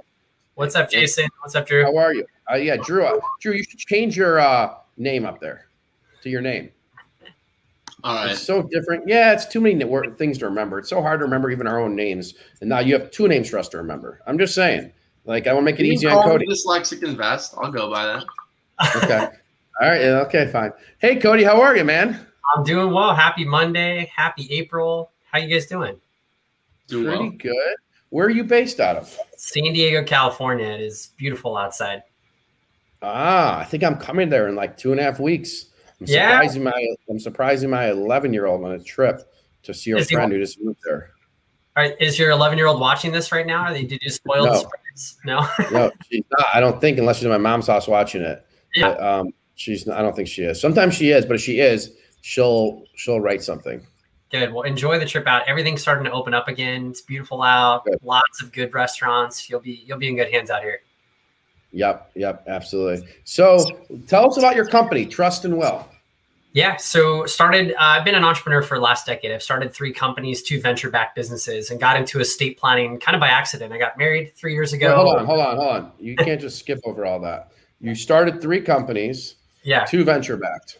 What were the results of each one of those? First one failed. First startup out of college it was a company called Niche, kind of like Pokemon Go for content. You'd go with your friends to bars, restaurants, music festivals to unlock the content, and using geofencing was kind of the thesis. It was a new technology at the time, 2011, 2012. But, young entrepreneur, my co-founder and I didn't know what we were doing, and we should have moved to the Bay Area, I think is the regret. I didn't stay in San Diego for that company, or we stayed in San Diego for the company. We didn't relocate. And we had a really hard time pitching angel investors who just didn't understand social media at all at the time. And I think it would have been a night and day's difference up in the Bay, at least for the concept itself. So spent about 1.5 years, a lot of savings invested in that, but it was a good learning experience. And in that transition to my second company, I needed a job. So I went and worked at a restaurant, ended up being an incredible restaurant, part of one of the largest restaurant groups in the country. And I found this same problem in my own job seeking, that they were taking paper resumes and posting on Craigslist. And I'm like, you guys are one of the largest restaurant groups on the planet, not just in the US. How do you take walk-ins? And I saw so much turnover happen in the first 2 months. We hired 160 people. We were filling 40 open positions a few months later. And I was like, so much time spent and wasted on this inefficient process. Why isn't there a professional network like a LinkedIn for hospitality? 1 in 10 working Americans, this is their career. 1 in 3 people, this is what they've done at some point in their life, whether it's a first job or an in-between. So we'd raised a couple $1 million, built a big team here in San Diego for both a professional network as well as a hiring platform for the service and hospitality industry. And did that for about 3.5 years and had a bit of a fallout with the co-founders and the board. They wanted to take it in a different direction. They pivoted into crypto. And this is early 2017, so right when the markets were on total rocket ship. And I wasn't a part of that journey. So we parted ways in June of 17. They failed to launch an ICO. Crypto bubble popped early 2018. They ended up having to pivot back to the main business and burn through all the cash, went from 25 people to a couple. And as much as that pained me, because that was my life at the time, very quick turnaround to Trust and Will, because I've been an entrepreneur for 6 years at this point and wanted to get back into it. I was kind of toying around a couple different ideas. But estate planning became one of these to-dos on my list for my wife and I as we got married, along with working with a financial advisor, setting up a joint filing of taxes, fun topics. But I was just blown away at 28 years old. Why does this process cost $3,000 to $5,000? Why can't I do this online? You've seen innovation in fintech, tax, insurance, all these different categories. Why not estate planning? And having that venture-backed background, even though the business didn't liquidate or materialize for me personally, I understand that my equity on paper was worth a lot of money. And I didn't really understand why so many entrepreneurs and early employees at big tech companies don't think about estate planning as such an important function of how to do kind of almost pre-wealth planning before the liquidity, before you go public. And it really concerned me. I was like, why does half the population not even have this? Smart, educated people, successful with kids, homeowners. And then for the half the population that does, they haven't updated their estate plan since their kids were born. And it really pains me knowing how many families end up in probate. Siblings get torn apart after the death of a loved one because they didn't have an estate plan or the estate plan was out of date. They took care of mom or took care of dad on her deathbed, his or her deathbed, and they think they're entitled to the house or some sort of asset. And I was like, there's an education barrier more than anything. So we got to educate people. We got to build a great product at the same quality and scale of a TurboTax and build a brand that resonates with consumers, that educates people, makes this less intimidating, and really welcomes them into an experience that's not that pleasant, but could be. And that's what we built at Trust and Will. So I have a lot more that we've done in the 3 years since then. But it was about a 2-month transition between a really bad outcome at my last company to starting Trust Them All, and I couldn't be more proud of where we've been the last 3.5 years. And did you raise money for this one? Yeah, we've raised $23 million in venture capital to date. We have over Why don't you put the link there? TrustTheMall.com. Yeah, I'll get it out. Yeah, appreciate it. Yeah, TrustTheMall.com. Yeah, we've helped 200,000 families in the last 3 years. We got 40 people on the team. A lot of us are married with kids of our own. And more than anything, we wanted to give families like our own the same access to creating a best-in-class estate plan, but at a price point that's affordable. So we've raised a lot of capital. We have 40 plus on the team. We also have a product for financial advisors. We have thousands of financial advisors that are recommending their clients coming to Trust Them All and having a great experience and giving the advisor visibility into their client's estate plan for the first time. So we've managed to do some pretty cool stuff over the years. We've built an incredible culture. We have a 5-star customer experience that's an industry best. And we've had some milestones, company milestones that we can truly own, which includes the first electronic will, e-wills, in U.S. history in several states, and an entirely digital execution, signature, notary, witnesses, and more. So it's been a fun journey. We work with a lot of incredible companies, but we're only just getting started, knowing that there's tens of millions of families that we still have to impact. Got it. I wanted to give you a full screen. So how many people work at the company right now? 40. Okay. Is it most of it spent on business development? It's a little bit of everything. I mean, we've matured a lot in our process over the last 3 years. So we have 40 employees, all W-2s across sales, marketing, product engineering, design, legal. We've invested a ton in our technology because this is a regulated product in a regulated industry, right? Every single state, all 50 states have different regulatory requirements. So it took us 2 years to get all of our documents state specific. And then on top of that, we've invested in some history defining milestones like this e-will. We've worked in partnership with other companies to bring that to market, but it's been heavy on marketing spend for us, for sure. Paid acquisition, full kind of omni-channel marketing approach. And now we're starting to see the payoff over the last year in revenue diversification coming from organic channels, coming from our advisor channel, as well as from channel partners. And we work with some big companies like Fifth Third Bank, Charles Schwab, Fidelity, and a handful more. Got it. And so is that what most of your time is spent working on those B2B deals? Yeah, up until a couple months ago, we finally brought on a head of partnerships, but that's kind of your job, right? When you're signing up as CEO and a founder of a company, you're always selling. You got to sell yourself first and foremost to continue to be excited, get up every day, motivated about the opportunity, the vision, the mission, selling your co-founders and your team on the opportunity, giving people that growth. We've had almost full retention since we started the business, even at 40 plus. And then on top of that, just managing an incredible cap table. We have traditional venture investors. We've got folks like Fifth Third Bank, Northwestern Mutual, even AARP on the cap table, managed to go through the Techstars Accelerator, and forever being the ultimate cheerleader to the business. You always have to celebrate your team, your wins, some of the challenges you face, but kind of every hat you could wear at this stage. So what is like? You said you have a deal with Fifth Third. They're not in or Fidelity. You said you have a deal with Fidelity? Yeah. So we have Fifth Third Bank out of the Midwest. Yeah. Do you want to start there? How about Fidelity? Fidelity. So with some of our financial service partners, we're working with them through the advisor capacity. So with a lot of them, they have an internal solution. Fidelity is called the Discount Alliance program. That's what their advisors can use to help onboard their clients to a variety of products and services. So we have an integration with Fidelity's Discount Alliance that their advisors can introduce their clients to Trust Them All, similar with Charles Schwab as well, and a couple other institutions. Got it. Okay. And so is the game that you need to go raise more money, or is it now execution of getting more people through the platform? Yeah, it's both. I think the obvious right now, like our kind of guiding pillars for the year, revenue diversification. So it's not just heavy reliance on paid acquisition. We have organic acquisition, channel partner acquisition. It's getting our unit economics in that strike zone that we're getting positive return on ad spend and getting to a positive contribution margin. No guarantees, but the hope is that by next year, we're profitable on our paid acquisition channels and profitable as a company. And that's the difference. I don't know if it's a San Diego thing, but like we as a company and as a team, along with the support of our board, are optimizing for performance and a sustainable business, not chasing that $100 million SoftBank round, chasing a unicorn valuation because it makes the headlines in CNBC or the Wall Street Journal. For us, it's about impacting as many families as we can.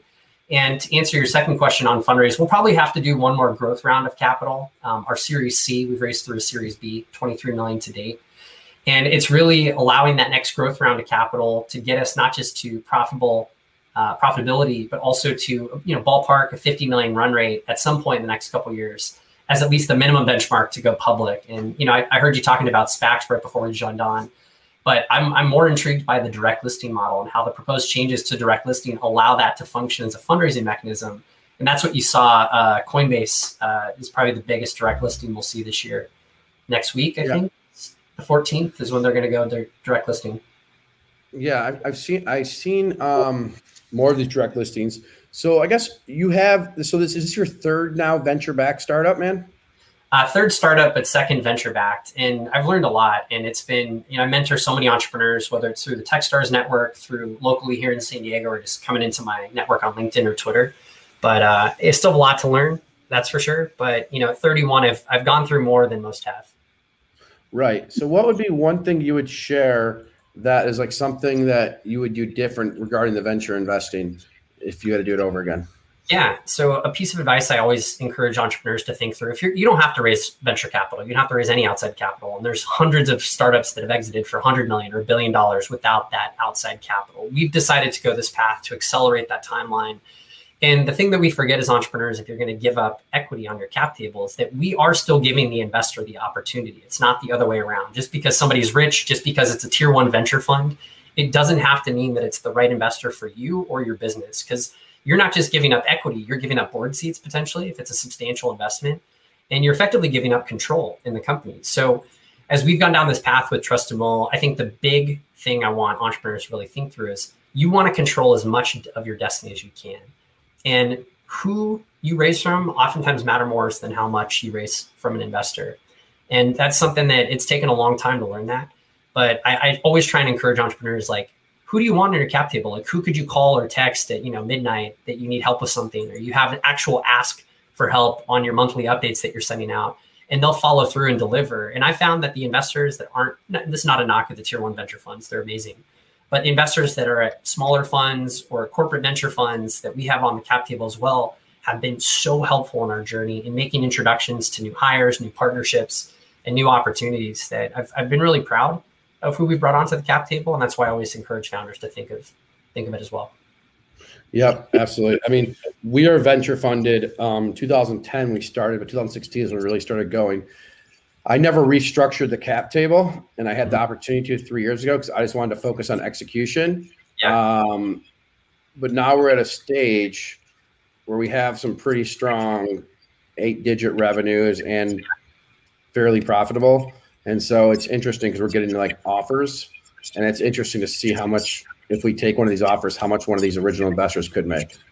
Yeah. I mean, it's got to feel great, right? Like, that's the ultimate objective. You have shareholders, which ranges from your investors to your employees at the company. And if you've been a private company for a long time, people are fully vested. You want to be able to provide some liquidity. And that's where, the secondary markets have really heated up. That's what Carta, as a cap table management platform, they actually offer. They have their own secondary offering called Carta X, which is really interesting. But more than anything, how do you continue to incentivize and motivate your team to be with you 5, 10, 15 years on this journey? As much as your earliest investors as well. Well, one of the things I did was, and for venture-backed startups, I don't advise it, but we put decent bonuses in place. If we hit certain numbers, like we had people getting some crazy number bonuses last year, like $50,000, $100,000 bonuses, even more. It was great, So I'm with you. I'm with you. And what you're doing solves a problem. I just did a Trust and Will. I mean, it is so much paperwork. Are you able to do this through like DocuSign? So we work with, on the states that allow for digital execution, we work with Notarize. They've raised a couple $100 million. They're based out of Boston. And effectively, you do a video call with the notary. You're showing a valid form of government ID. They're doing some really cool identity verification on the back end. You don't even notice this. And then to execute, you do a digital signature. They do the digital notary stamp. That session is recorded as a video and then stored in the cloud along with the documents. So that's like the obvious, right? Like, it's like a DocuSign-like experience with video being a function of it. And it's so crazy that it's 2021. We're over a year into a global pandemic, and we still have this antiquated industry that requires in-person offline notary. You have to go to a UPS store or a postal store or your bank, or if you're comfortable, you have a mobile notary come to your home. It's stupid. Every other industry is caught up to the 21st century. Why is trust and estates taking so long? When at the end of the day, all we're trying to, at least Trust and Will, like all we're trying to do is to help the everyday family. And you see these, trust and estate attorneys for the ultra high net worth, 10, 25 million, $50 million plus estates. I don't think those clients want to go to an office to sign and notarize their documents. They should be just as much incentivized to do it securely, transparently, and digitally as well. So it'll catch up soon. Yeah. Yeah. I mean, but that's the issue. So I just know how many papers we had to fill out. And then the other part is, do you have to hire a bunch of full-time attorneys? So that was our first hire at the company when we started 3 years ago, was a 10-year trust and estates attorney, because it really did. It took a considerable investment. We raised about $2 million in our seed round, $6 million in a Series A to get our documents to all 50 states because of the state specificity. And then one of the newer offerings for customers that we have is an attorney support network. So we have about 10 states right now. We'll bring it to a majority of states over the remainder of the year. But customers, think like a TurboTax Live. They have a live CPA service. If those customers want to talk to an attorney, we can establish client attorney privilege. They can talk through advanced planning, scenario modeling, the funding of the trust. They get a line-by-line item review. So it's a little more comprehensive, but it's peace of mind for some people. They want to talk to the attorney, and that's okay. So you can go entirely self-service from trustandwill.com in 15 to 30 minutes if you don't want to talk to anybody. But we offer support 7 days per week. We offer that attorney support in a handful of states to accommodate for people with growing complexity or just want peace of mind. Got it. Yeah, because I think of your business can grow a lot. I mean, obviously you can do pay-per-click acquisition models, but I think a lot of it's going to grow by word of mouth, right?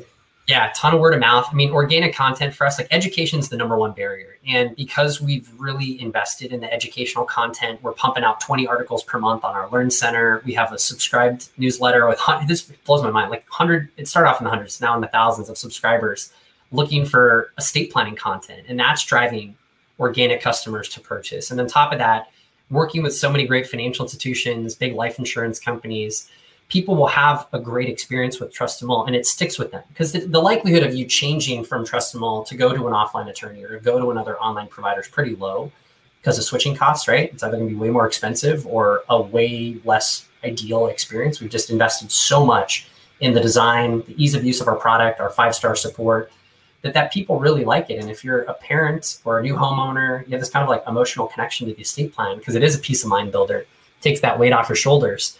So we like the fact that we have people that can refer directly through their dashboard, provide a discount to their friends and family, and almost creating a social network around the estate plan for the first time, which is not it's just wild to think that that's happening, and we're getting nice word of mouth traffic. That's great. I mean, it's a antiquated process to do this, and you're bringing efficiency to it. And if you execute, it's going to be a huge company. I mean, it's in your hands right now, right?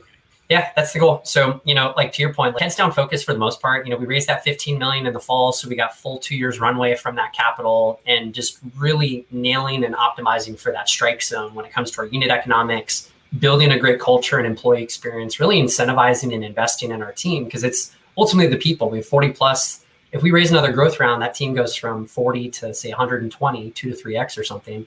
We want to make sure that everybody at the company today is a future leader.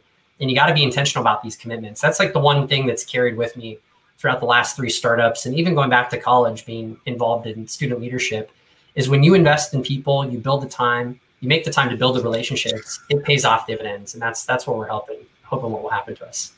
Yep, absolutely. All right, man. Well, thank you, Cody, for coming on and solving a big problem in life, to be honest. So very much appreciated. Yeah, thank you, Drew. You guys have a great day. Thanks, everyone, for listening. Yep. Thank you, man. Bye. All right. So that was Cody Barbo. Cody Barbo. I like the last name. Trust and Will. Online wills and estate plans. You got to get an online will eventually. Go to Cody Barbo at Trust and Will. Online wills and estate plans. Now, so we have at 2 p.m. another show. It's live trading. We're going to do some live trading with David Green. That'll be starting in about 7 minutes. That is, if you don't like minutes and you want to do seconds, we're going to go 7 times 6. That's 420 seconds. So, Drew, want to see a little trick? Oh, I would love to learn from the great Jason Raznick. I've been waiting for this moment my entire life. Okay, so I don't know what's up with your microphone, but it's bad. But could you get a calculator out? I got it. All right, open the calculator. Ask me math questions like 25 times 25. All right, let's do 32 times. No, 25 times 25. Right, 25 times 25. Okay, 625. Now, if you want, like, go to 55 times 55. 55 Ready to type that in your calculator? Yeah. 3025. That's correct. All right, let's just like skip to 85 times 85. That's a harder one, right? Yeah. 7225, right? Okay. 65 times 65, you know what that is?